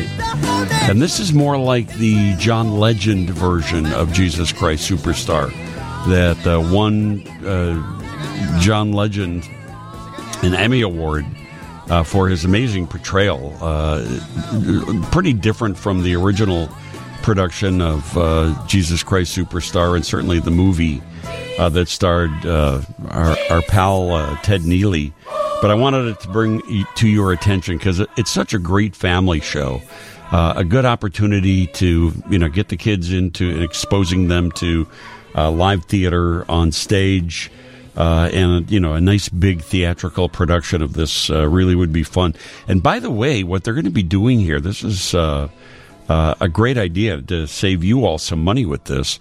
They're going to have a digital lottery for a limited number of $25 seats for every performance of Jesus Christ Superstar. They're going to have a lottery for every performance. If you want to get info on that, just go to BroadwayInChicago.com and then click on, they have a listing of all the shows for Broadway in Chicago. Click on Jesus Christ Superstar and the details for the digital lottery are there. But it's the 50th anniversary of this amazing production, one of my favorite musicals of all time. And we've gotten to know Ted Neely pretty well through the years. Ted Neely originally starred as Jesus in the pre-Broadway production of Jesus Christ Superstar. He starred on Broadway and then, of course, starred in the motion picture. And this was, 2015? We're going back into the archives for a chat with our pal, Ted Neely, the original Jesus Christ Superstar. Just a pleasure. You are truly one of the most nice people that we've had on the program. Know that. I can't help myself. You've been out at the Hollywood Boulevard in Woodridge for special screenings that they've been having of Jesus Christ Superstar. And you and some of the other original cast members from the movie, what do people say to you when they come to you, see the movie, to meet you, to say hello?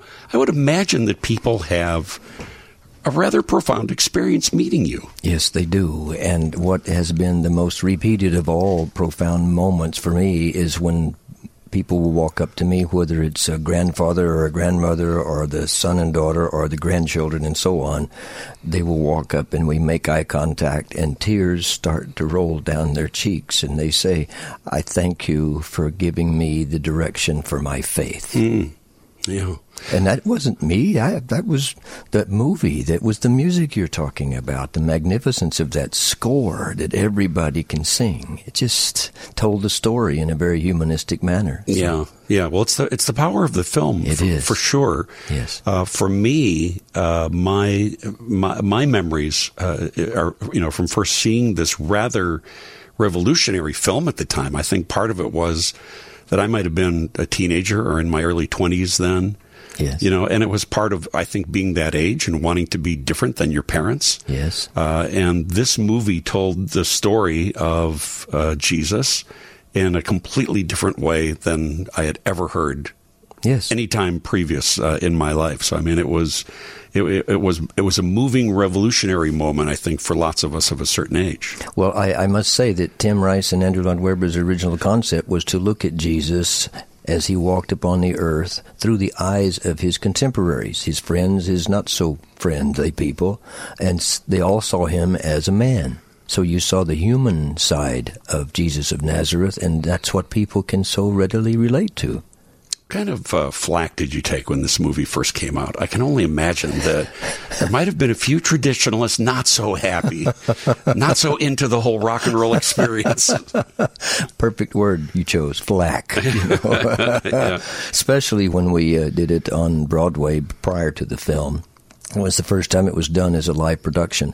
And we had people stacked up all around 51st and Broadway protesting our going into the building to work, literally. And we would have to push our way through to get to the doorway. And I would ask people, pardon me, but have you seen our show? And the answer was always no. Right. Then I would say, would you please just come in as my guest and watch the production, and then after we finish, talk to me. Tell me what you don't like. I'll talk to the directors. Maybe we can change something. They were very surprised. They would come in. They waited for me in the lobby. After the show, I would walk into the lobby, and their arms would go up into the air. We love this show. It's wonderful. See, and then they'd come back and bring family and friends. Yeah, that's a very interesting reaction. And the biggest complaint was it was called Jesus Christ Superstar. They couldn't handle that. Then, second to that was, we hear Jesus is singing with a rock and roll band. Couldn't handle that. People just thought that was sacrilege? Absolutely. Yeah. Blasphemy. Absolute, complete contradiction of the Christian faith, the philosophy. But when they saw and heard those songs, loved everything about it. Yeah. How did it change your life? You were, a young actor? I was only 6 at the time. You were in third grade. Yes, it was the baby Jesus from the beginning. You were the baby Jesus first. Okay. Don't remember that version. Must have come in a little later. I mean, how does this we have actors in here all the time that, take on roles that become signatures to them. They become that character forever. I wonder how that has affected you, being typecast in this role. So identified, I shouldn't say typecast because that infers something negative, but you were so identified with this character, but you've been so identified with the character maybe on Earth. Yes. Well, typecast is all right, because if you're going to be typecast in this business, what better person to be typecast as, true. you see? Right. It's all positive. It changed my life absolutely for the better. Not only spiritually, because we got to make this film in Israel, and what an amazing experience it was to feel that atmosphere while we were doing what we were doing.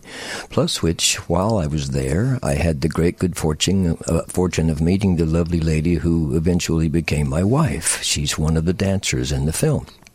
Changed my life in every possible way for the better. And Norman Jewison, our brilliant director, the visionary man who heard these songs and said, I can make a film out of this. He nurtured us as if we were his family the whole time. And there were only 2 people in the entire company that had been in front of a cinematic camera. It was Pontius Pilate, Barry Dennen, Josh Mostel, who played Herod. They'd done parts in various films. The rest of us, first time, you see. You're all Broadway actors, stage actors. Yes. Or street people who look like they could be in Hair, you know. I mean, a lot of us were in the original productions of Hair together, so we were hippie-looking people, you see. And we could all sing and sort of dance, and the timing was absolutely perfect. Yeah. And we all feel that had it not been for the extreme success of Hair, that we might not have had a Broadway show called Jesus Christ Superstar, because Hair opened the door for rock. For rock musicals. Was there ever a point in your career that you just wanted to do a romantic comedy, wanted to do a drama, wanted to do something, but you were so associated with playing Jesus? There just were no calls for Jesus in the stand-up comedy. In a rom-com? That would really be pushing the envelope. Let me take a quick break, and we'll come back with more with Ted Neely and some of you on the phone. Yeah, we'll get back to this 2015 interview with Ted Neely in celebration of the new production of Jesus Christ Superstar that's coming to the Cadillac Palace Theater starting next Tuesday for the rest of the month of July. We'll have a little bit more of that coming up in just a minute. Jesus Christ, Superstar.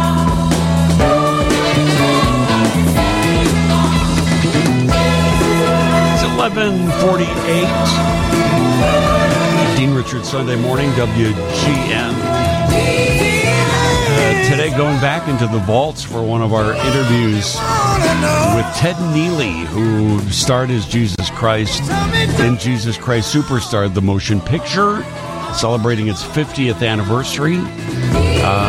Starred in the same role before it became a motion picture, prior to 1972 as well. Jesus Christ Superstar getting ready to open at the Cadillac Palace Theater. Starting this coming Tuesday and running through the month of July. If you're interested in this classic, musical, all the songs are there. The production is a little bit different. I actually really like the kind of revised production that they did of Jesus Christ Superstar. I really enjoyed it. It's the similar production that they did at the Lyric Opera prior to the pandemic. Maybe 5 years ago, something like that. It's similar to the one that they did at the Paramount out in Aurora. Similar to the one that John Legend did. It's a little more raw, but really tells the beautiful story with all the wonderful songs at the same time. It's really amazing how this production has stood the test of time for all of these years. Back in 2015, we've had many visits with Ted Neely, who starred as Jesus in the production, the original productions. But back in 2015, we talked to him about whether or not Jesus Christ Superstar is still relevant. Is so contemporary in its concept because of Tim Rice and Andrew Lloyd Webber wanting to make it a rock opera. The story of the last 7 days in the life of Jesus of Nazareth as seen through the eyes of his friends and his not so many friends. And they all saw him as a man. And it's not challenging the deity, absolutely accepting the deity of the Son of God, but people knew nothing of that until the crucifixion and resurrection. So you're looking at someone like yourself who's going through life questioning his good things and the bad things, and wanting to do right, and it's a beautiful story we all know. But put those songs, the magnificent songs that they wrote that anybody can sing, It's what makes it so relatable. Is that you can relate your own life experience to everything that's going on. I think that's the point, right? Absolutely right. That's the point of the whole thing. This is Hap on the line at 312-981-7200. Hap, you're on the line with Ted Neely on WGN. Good morning, Dean, and good morning, Ted. And hello. Gosh, how many years? What was it? 1960. I'm trying to remember the year the movie came out. The movie came out in 1973. Oh gosh, I was thinking it was the 60s. Well, whatever the case, the only criticism I really ever heard about the movie, or of people responding to it, and even my own feelings, I'm not terribly religious, is there was no mention of the resurrection, and the resurrection really is part of Jesus' story, and what made him so so unique, if you will. Was there ever any thought of including that, or it wasn't just thought it was just not enough time? Well, honestly, Hap, it wasn't something that was intentionally left out. What we were dealing with here, Tim Rice and Andrew Lloyd Webber concept, was to look at Jesus of Nazareth in the last 7 days of his life as he walked upon the earth as a man prior to resurrection. And they felt that the best thing to do, because they were looking at Jesus the man, was to stay within the humanity of the character, and that seems to be what has connected the world to this for so many years. Yeah, the essence of the story. Thank you for the call. This is Linda next on WGN. Good morning. Good morning. Boy, I love that movie. It came out when I was just graduating college, so I just loved it. I wanted to mention I was also a dance student at the time and was really looking forward to seeing the movie because of Twyla Tharp, the choreographer. And the dancing was wonderful as well. Thank you. Well, thank you very much for that. Yeah, I mean, it had everything. I mean, it had all your entertainment elements that you wanted. Yes. Obviously, this very profound story, but yes. A very, very entertaining movie, with all the entertainment elements. Absolutely. And if you just take the Simon segment alone, which was all that magnificent dance that this lady's talking about, it is absolutely amazing to watch that. Linda, thank you for the call. We appreciate it. Karen's next on WGN. Good morning. Good morning. This is such a thrill. I wanted to tell the story of my children who loved the music, and we played the record all the time. And one afternoon, I was out in front of the house waiting for my second grader to come home from school, and there he came down the street singing at the top of his lungs, Jesus Christ, Jesus Christ. That's wonderful. Is he available to sing today? No, he's in Omaha. We could use a good, strong voice.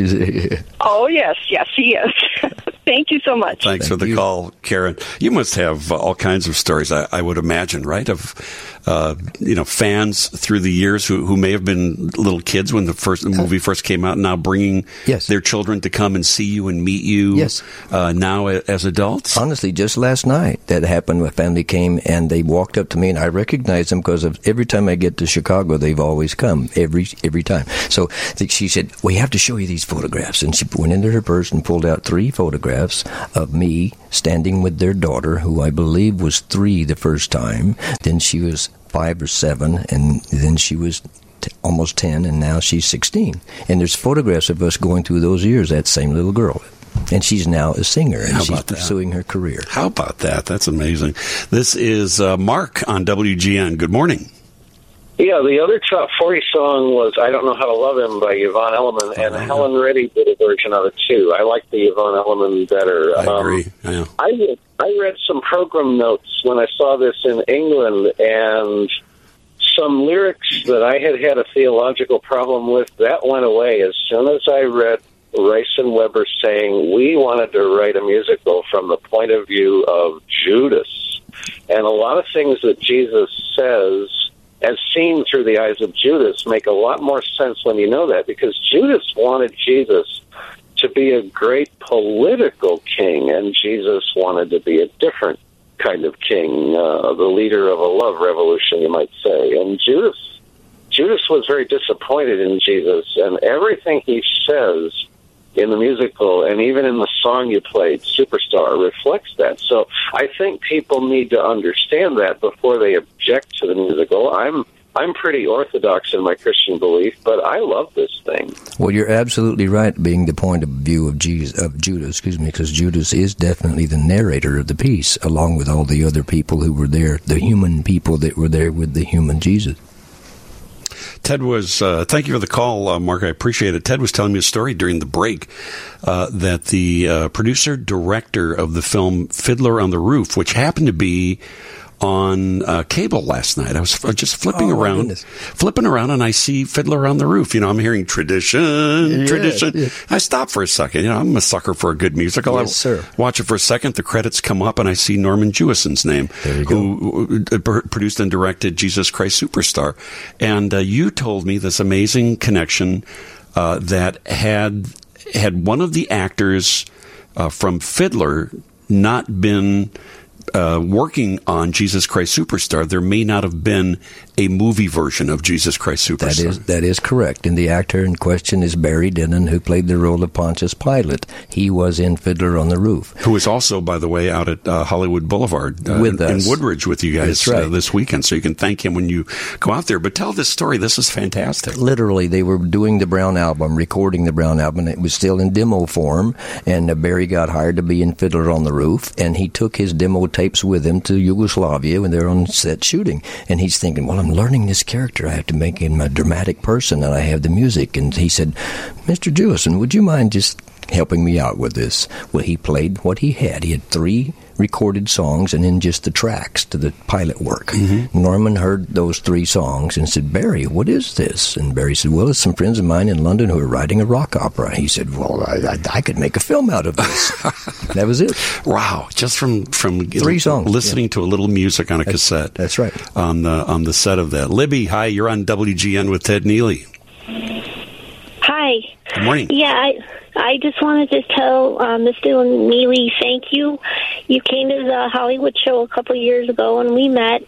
I don't know if you remember me or not, but we talked about divine intervention, and I think it was a divine intervention that I met you, because every time I'm feeling kind of sad, I think about that moment, and it makes me feel that I'm at peace, and it just brings joy to my heart. Yeah, I'll tell you what, this Ted Neely from this 2015 interview is such a great guy. He's been on the show with us many, many times. A very talented actor, singer, but as nice a man as they come. And several people have texted us this morning. I mean, this interview and his appearance that he was doing in the Chicago area back in 2015, people have texted this morning that they were out there and they were moved to tears meeting him. That's what the profound feeling was like. As I'd mentioned, Jesus Christ Superstar is back in the Chicago area. Cadillac Palace Theater starting this Tuesday and running throughout the month of July. You can get more information at BroadwayInChicago.com. Hey, you know what's good on a hot day, hot steamy day like today? Tomorrow's going to be a hot, steamy day. I was going to say this coming week is going to be, right? We're going to be back into the heat and humidity. Right. Highs on Tuesday close to 90. Heat indices in the mid to upper 90s. Yeah. You know what's good on a day like this? I thought unwrapping things was not... It's not candy. It was irritating to you. This is what it's like at any movie theater that I go to.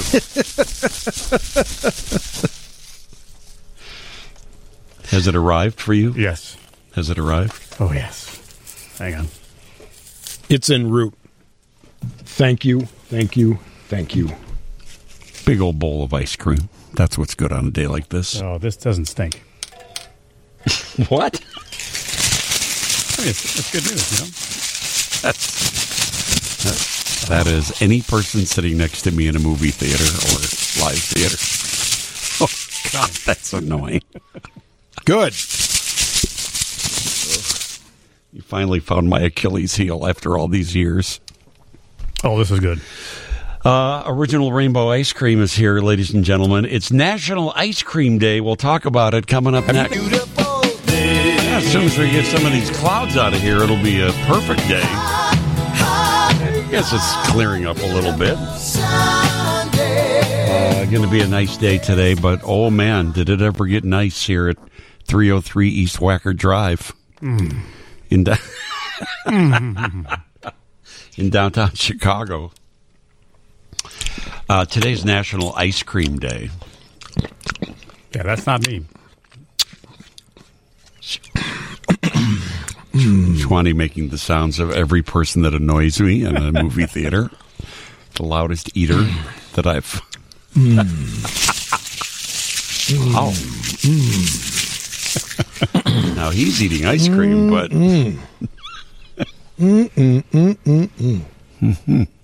You okay in there, Schwani? I am just fine. This sounds like this may be. I was going to play some different music, but this may be more appropriate for you.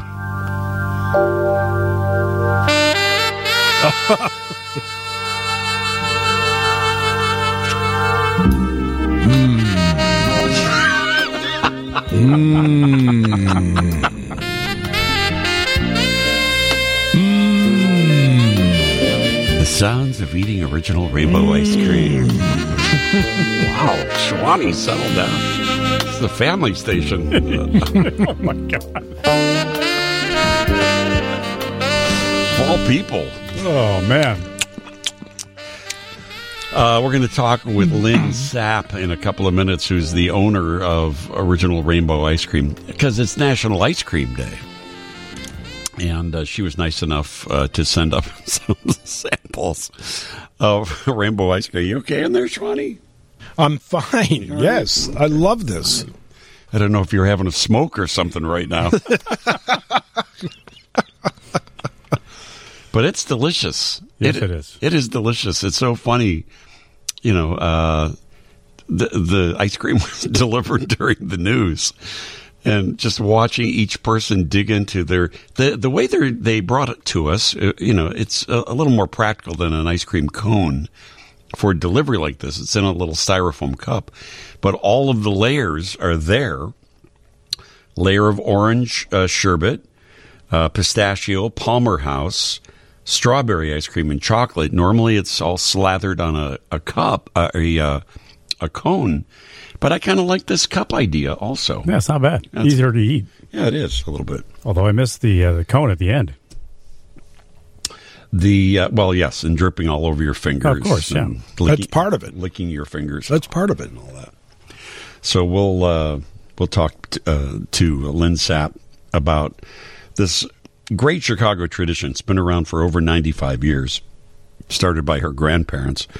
And now they've expanded. They're in Bona Beef locations. They're, you know, like everywhere. But I just wanted to, you know, we're right in the middle of July. I wanted to spend time talking about ice cream today. We did a little bit earlier today of unusual flavored ice creams. And we had some doozies. Some people coming up with some unusual flavors that they've tried. The 815 area code texted in and said, a friend of mine had lobster ice cream in Bar Harbor, Maine, and said it was delicious. I've heard of that. And I've been to Bar Harbor, Maine, too. It's quite good.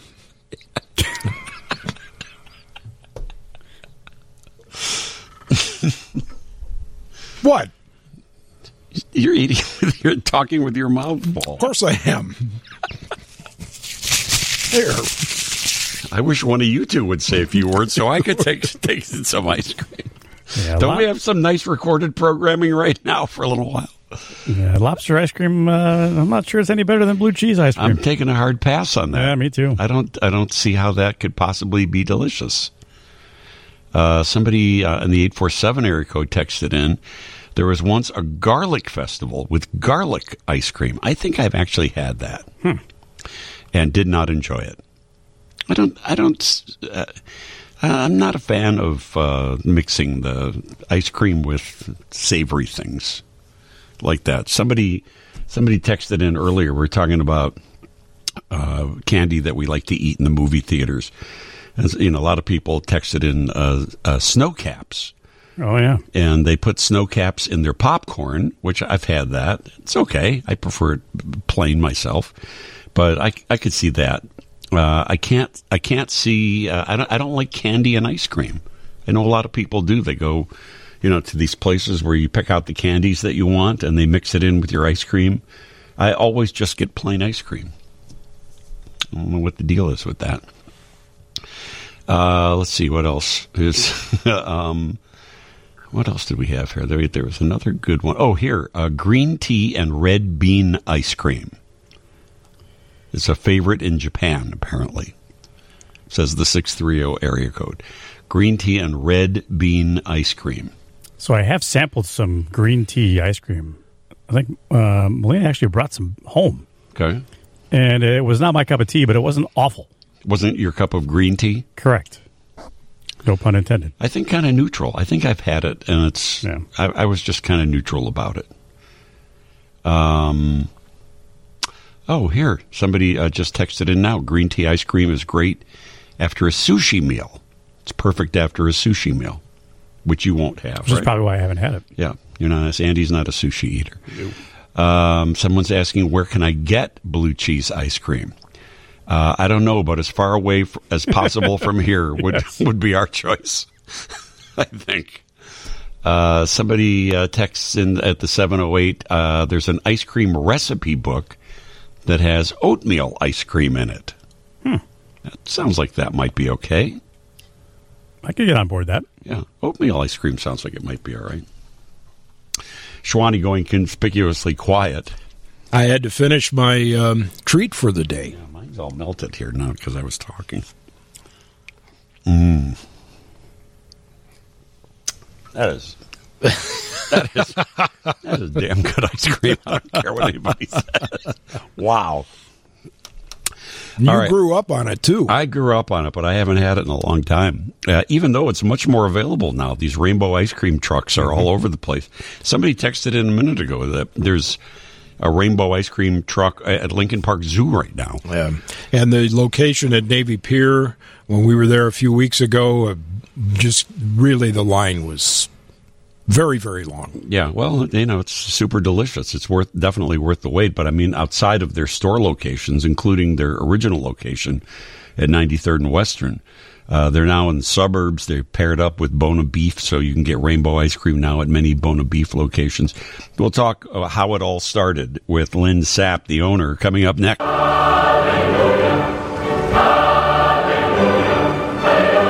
Only one word to describe the heaven that is rainbow ice cream. Hallelujah. A treat that started over 90 years ago on the south side of Chicago continues on 93rd and Western in Chicago, but now has expanded around the Chicago. The fantastic original rainbow ice cream. Its owner is my longtime friend, Lynn Sapp. Lynn, you've made everybody happy here at WGN this morning. Oh, great. You have brought joy to cynical radio people scattered all over our building here today. We're trying to give a little joy with Rainbow Cone, and hopefully it's working for everybody. It is definitely working. How are you, my friend? I'm good. I'm so happy to talk to you on National Ice Cream Day. I know. Well, I wanted to make sure that I love chatting with you anytime, but today's the perfect day for that. I heard you're in Florida now, I heard, right? I am. I'm in Florida, yes. Are you on vacation, or have you moved there now? Well, I have family down here. Okay. So I'm spending a lot of time with family. We have a family circumstance that I'm down here for right now. So, all right. Well, yeah. I'm glad to hear your voice, and I see rainbow ice cream trucks everywhere around the Chicago area now. I mean, things. Isn't that exciting, Dean? Who knew when you used to visit me at 92nd, or I'd come downtown? Right. That now we have trucks up by you in Lincoln Park, and we're at the Shedd Aquarium, we're at Navy Pier, and out at the suburbs, and then we're out in Skokie, Dean. I mean, who would have thought? At the Bona Beef, I see the. I go by that location of the Bona Beef there, and I went in there once, and they're like serving rainbow ice cream inside. I was like, oh, this is going to be dangerous for me. We had our opening, and I'm like, okay, I left like 2 hours early to make sure I got there. Right. Yeah, it's a journey for any South Sider. It's a journey to come all the way up to Skokie, right? It is. So I relate to people coming to the South Side. So I'm very appreciative of everybody coming to visit our location. I'm just so glad that this is expanded, and it's like a whole new day. Imagine what your grandparents would be thinking at this kind of popularity and expansion for something that they started, a small little operation on the South Side. Take us back. How many years ago was that the Rainbow Ice Cream started? Since 1926, so we're 96 years old. Do you believe that? That's amazing. Isn't that unbelievable?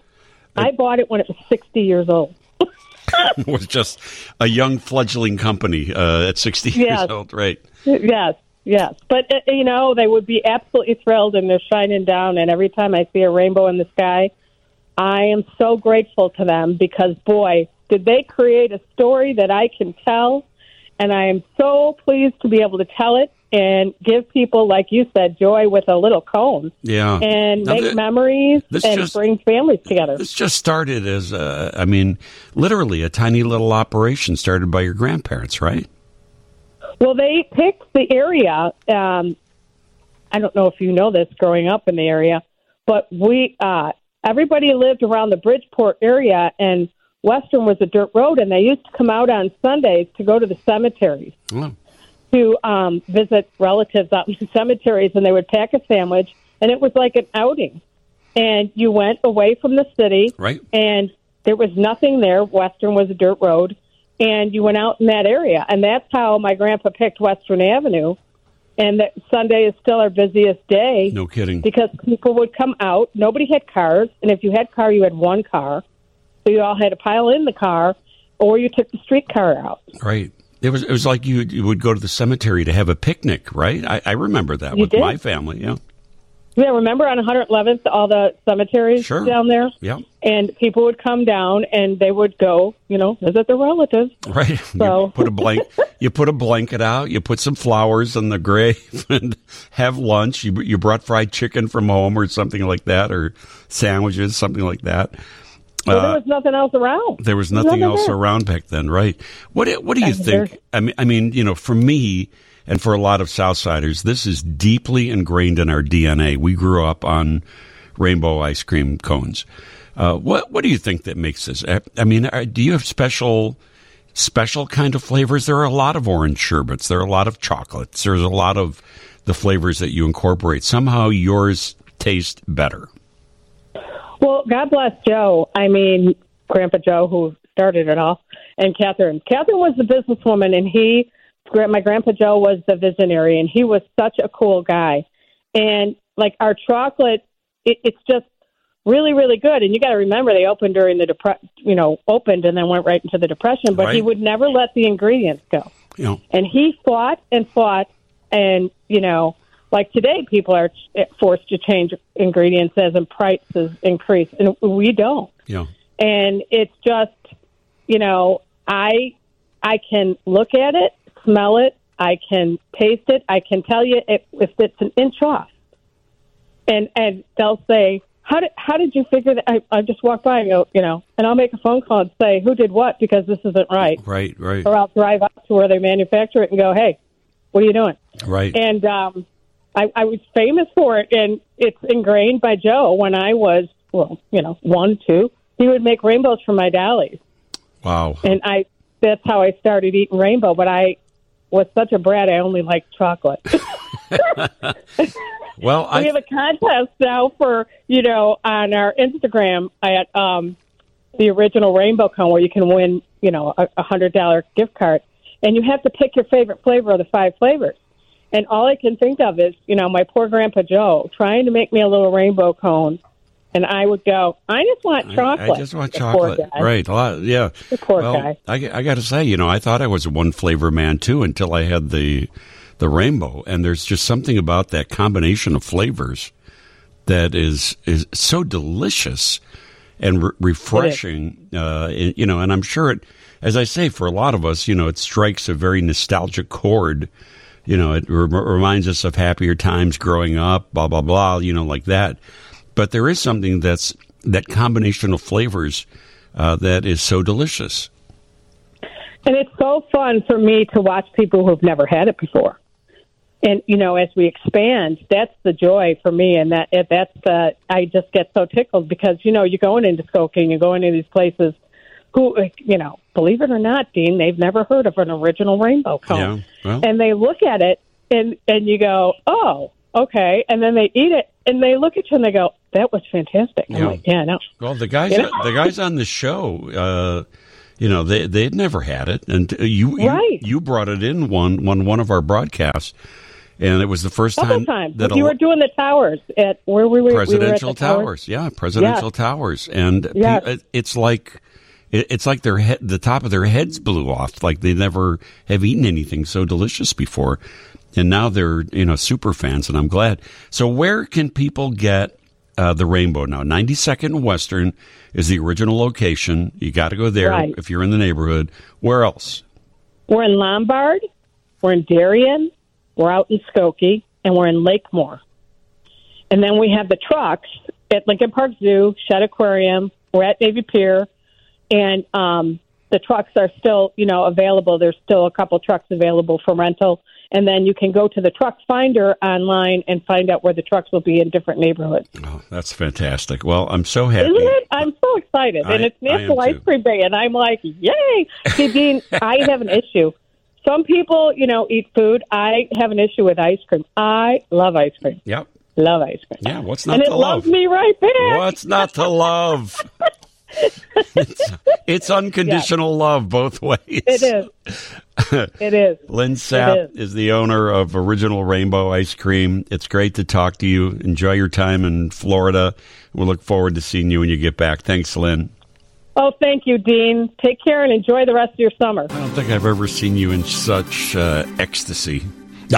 Yeah, as I have for the last I'm a convert half hour. I'm a convert to Rainbow. Lynn mentioned that when she first served that to us at Presidential Towers, that was the first time I ever had it. It was delicious. Yeah.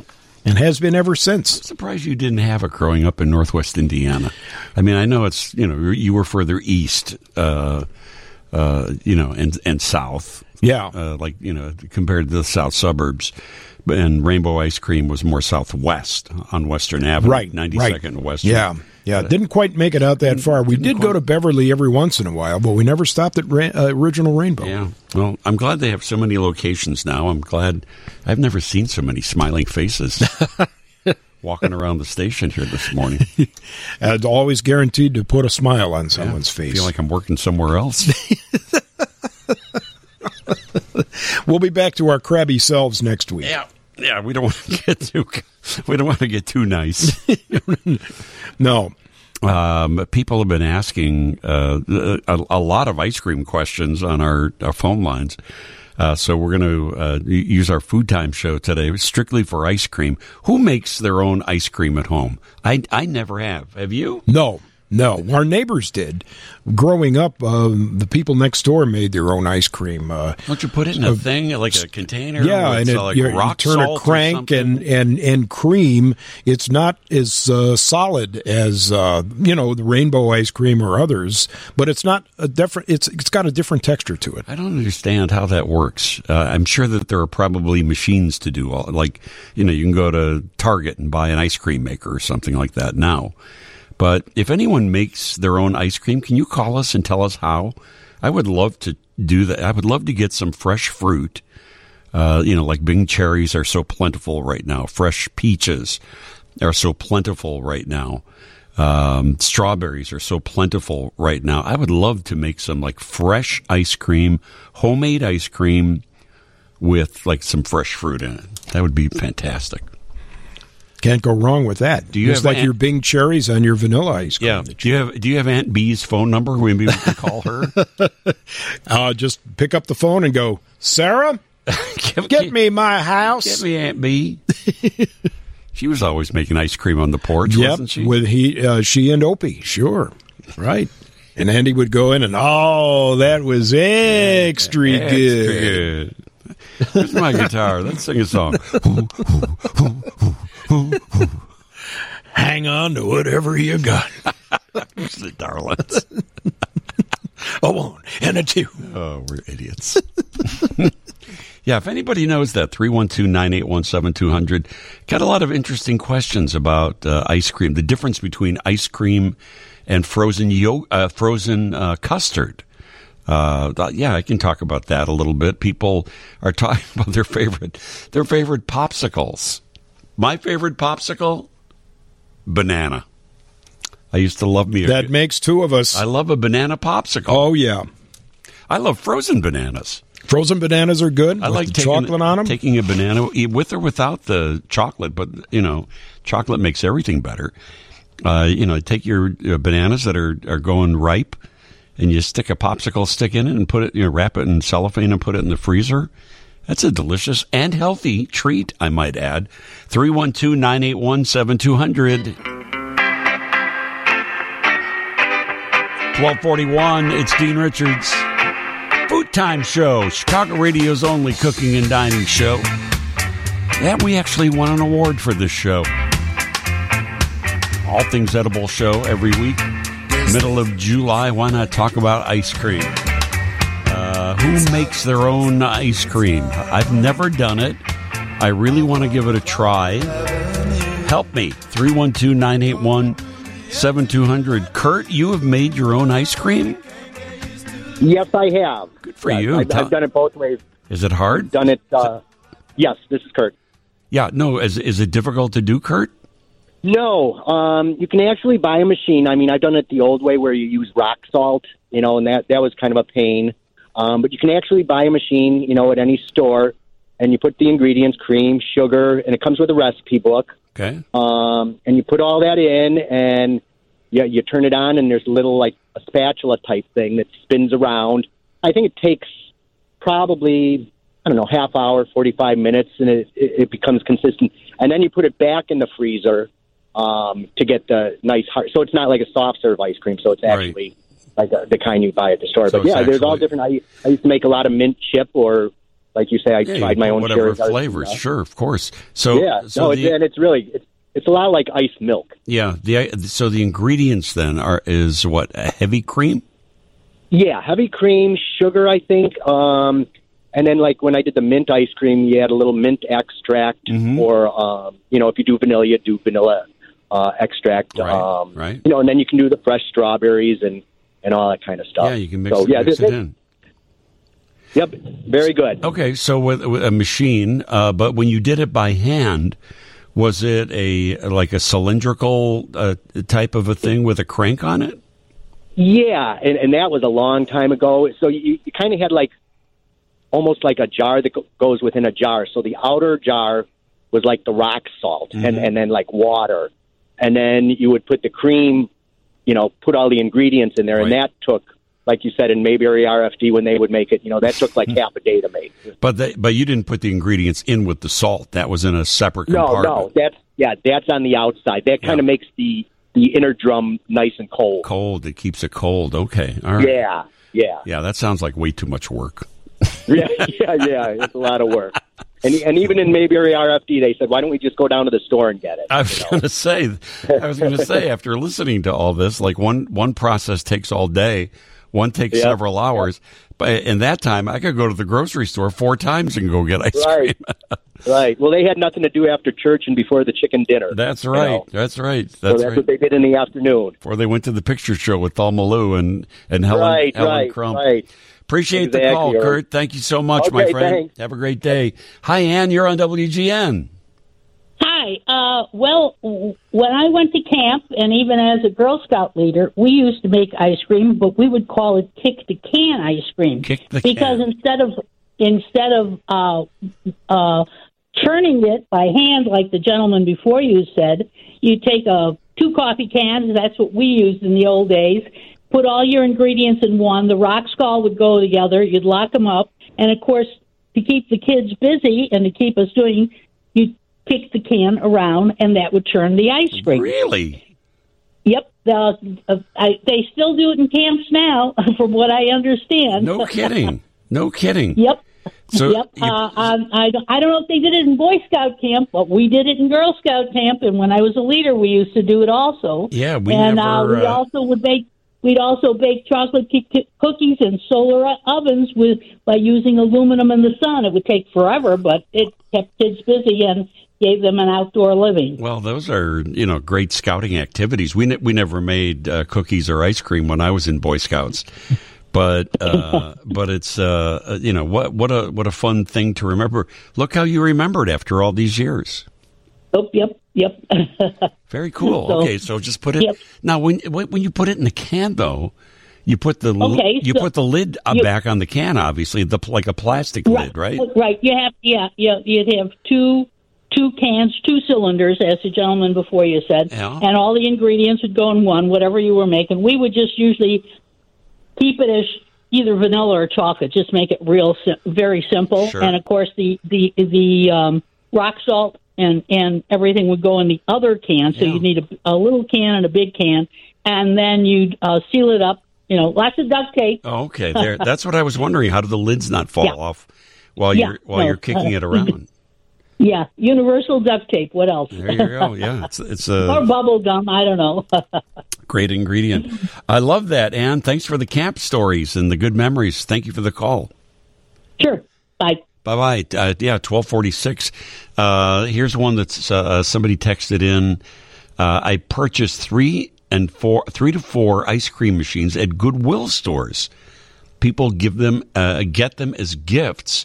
They use them once or twice and then donate them. They work great and are as simple as can be. Well, that's a good thing to know. 12:50 is the time. Sweet dreams to you on National Ice Cream Day. We're celebrating on our Food Time show, answering your ice cream making questions. Mostly, you're answering my questions about making ice cream. Let me give that a try. 312-981-7200. 847 area code asks, what's the difference between custard and ice cream? It's basically the same. Custard, I know, has more egg yolk. There is egg yolk in custard that there is not in ice cream. So it's richer. It's a creamier taste. It's a smoother kind of taste. I know that there are a lot of places that sell old-fashioned frozen custard, and it is delicious. Culver's, right? Culver's is probably the best known for their frozen custard. The 630 area code is asking, do you know where I can buy root beer popsicles? We're talking about our favorite popsicle flavors earlier because we really dug into the deep issues today. I've seen them in grocery stores. I've gone to a Mariano's and I've seen it. I looked it up online, and it shows that Walmart is selling root beer popsicles. But you know what you could do? If you get some popsicle molds, or, even like we used to do at our house, because popsicles were, way too extravagant for us back then. My mom used to get Dixie cups and fill it up with like Coke or orange, soft drink. Occasionally she would do like a diet drink, like Tab or something like that. That was if you thought Tab was disgusting, you should try frozen Tab sometime, or Fresca. She used to do frozen Fresca. That honestly wasn't that bad. But my point is if you just if you've got some popsicle molds, great. But if not, Dixie cup, some root beer in the Dixie cup, and put it in your freezer. It's a delightful, like an ice cup mix. Highly recommended. 312-981-7200. This is Carrie. Hi, you're on WGN. Hey, morning, Gene. Hey, while I was on hold, there was a lot of Mayberry talk, and in honor of Schwani, I hope you watched Svengoolie last night because the movie was The Ghost and Mr. Chicken, starring the great Don Knotts. The great Don Knotts. It's a classic. That was one of the last movies that he saw on big screen, by the way. Yeah, probably. So I make ice cream all the time, and what I use is I remember my grandma making it the way that some people are calling up with, with the buckets and the crank, ice. Yeah. Well, yeah. So at Target for $20, it's a compact thing. It's probably like 2 quarts. you put there's an insert that's nonstick with like Teflon in it. You put it in the freezer, and then you let that sit in the freezer for a couple of days. And then when you're ready to make your ice cream or frozen, whatever you want to make, custard, whatever, you put the ingredients in, and it's got a little top with a motor and a paddle on it. Okay. And it churns it for yourself. You plug it in, and it goes for an hour or two, whatever, until the consistency is where you want it. Yeah. You can also make sorbet in it, and it works really, really well. What are the ingredients that you put in? Well, it depends what we want to make. I mean, like you said, custard has eggs in it. Ice cream doesn't need them. But yeah, it's milk or it's got to be milk with fat in it. So it doesn't have to be cream. Right. This is kind of like whole milk will work probably. A whole milk, or at least a 2%. Because I've heard your mom's recipe for the yogurt forever, and I do make my own yogurt. And the one time I went south I used skim milk, and that does not work for yogurt. Yeah, it's the same thing with ice cream. It's got this weird texture, so it's got to be at least 2%. Regular cream is obviously the best, but if you want to use half and half, or even like a whole milk, that works too. And sugar and whatever fruit you want. And that's funny. I tried making my mom's yogurt, not the way that she did. Because I made it that way before, though. I have done the heating pad method before. Okay, all right. But I made it with I usually, if I have milk at home, it's skim milk usually, and I made it with the skim milk. Disaster, complete disaster. Doesn't work. It's grainy. It's a texture. And same with the ice cream then. You can add whatever you want to. Whatever, if you want it to be custard, you add some eggs, and if you want it, whatever fruit you want. And it's probably about $20 at Target. And the cool thing is, you take the motor off the top, and it comes with a top on it. So then you just put this thing back in the fridge, and then you eat out of the thing. Yeah. Is there a noticeable difference in the taste between homemade and store bought? Well, to be honest, probably not based on like the base ice cream, but if you can, like this week, peaches are in season, right? So if you want to make some peach ice cream, it's going to be a difference because you got the freshest peaches that you can get. Got it. So there will be. Sure. All right. I think Carrie, you talked me into this. I'm gonna go. Try it, give it a shot. Yeah, I'm gonna drop the big $20 and give it a try and see how it works out. $20, hey, Appreciate it. Have a great day. Thank you. Bye-bye. All right, 312-981-7200. Let me see here. This is Taxi Driver Bob. You're on WGN. Dino, the showbiz reporting machino. Hey, what's up? I'm good. How are you? I'm doing great. I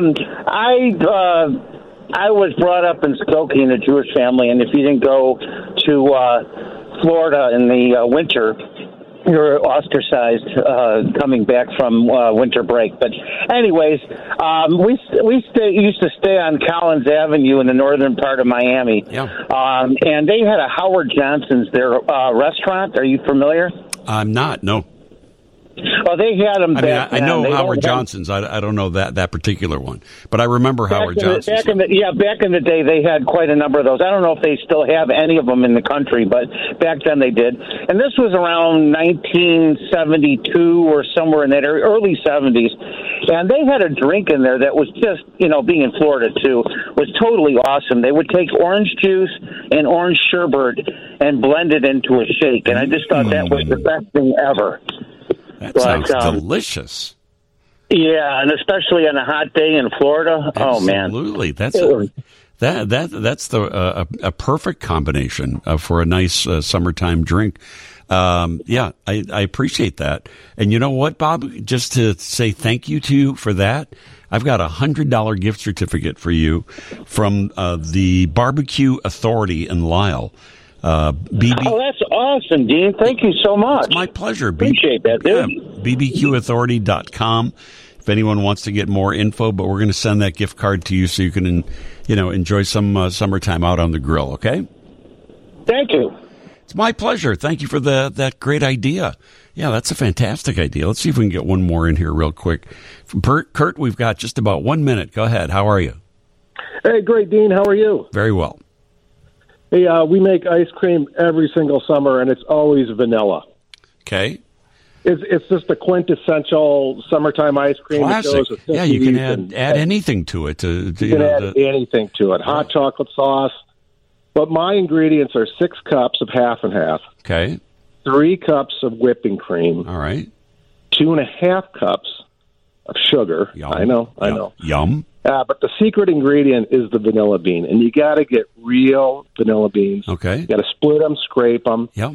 And I hand churn in my 1950s Gibson's ice cream freezer. Oh, no kidding! Because So the old, they put the ice and the rock salt. yeah, you've got one of the originals. Yeah, cool. Yeah. And how long does Still that working process take? How long does that process take? Well, it does take overnight because I like to. You have to boil the ingredients or bring it to a near boil. Okay. And then I put it in the refrigerator overnight. Okay. And it kind of mellows out all the flavors. And then the next day, put it in the ice cream maker, and it's about 60 minutes or 70 minutes to churn. That sounds absolutely delicious. Absolutely delicious. It's well worth it too. It's the kids love the churn, and it's a great summertime thing. Yeah. Okay. Well, you just let me know, when and where, so I can do my official tasting on my Uncle D tasting on that. Kurt, have a great Sunday, my friend. I appreciate your call. Thank you. You too, Dean. All Bye-bye. right, take care. Yeah, that's going to wind it up for us today. Stick around because Steve Dale is coming up next. I'll see you tomorrow morning, both on Bob Surratt Show between 8 and 8:30 and on the WGN TV Morning News.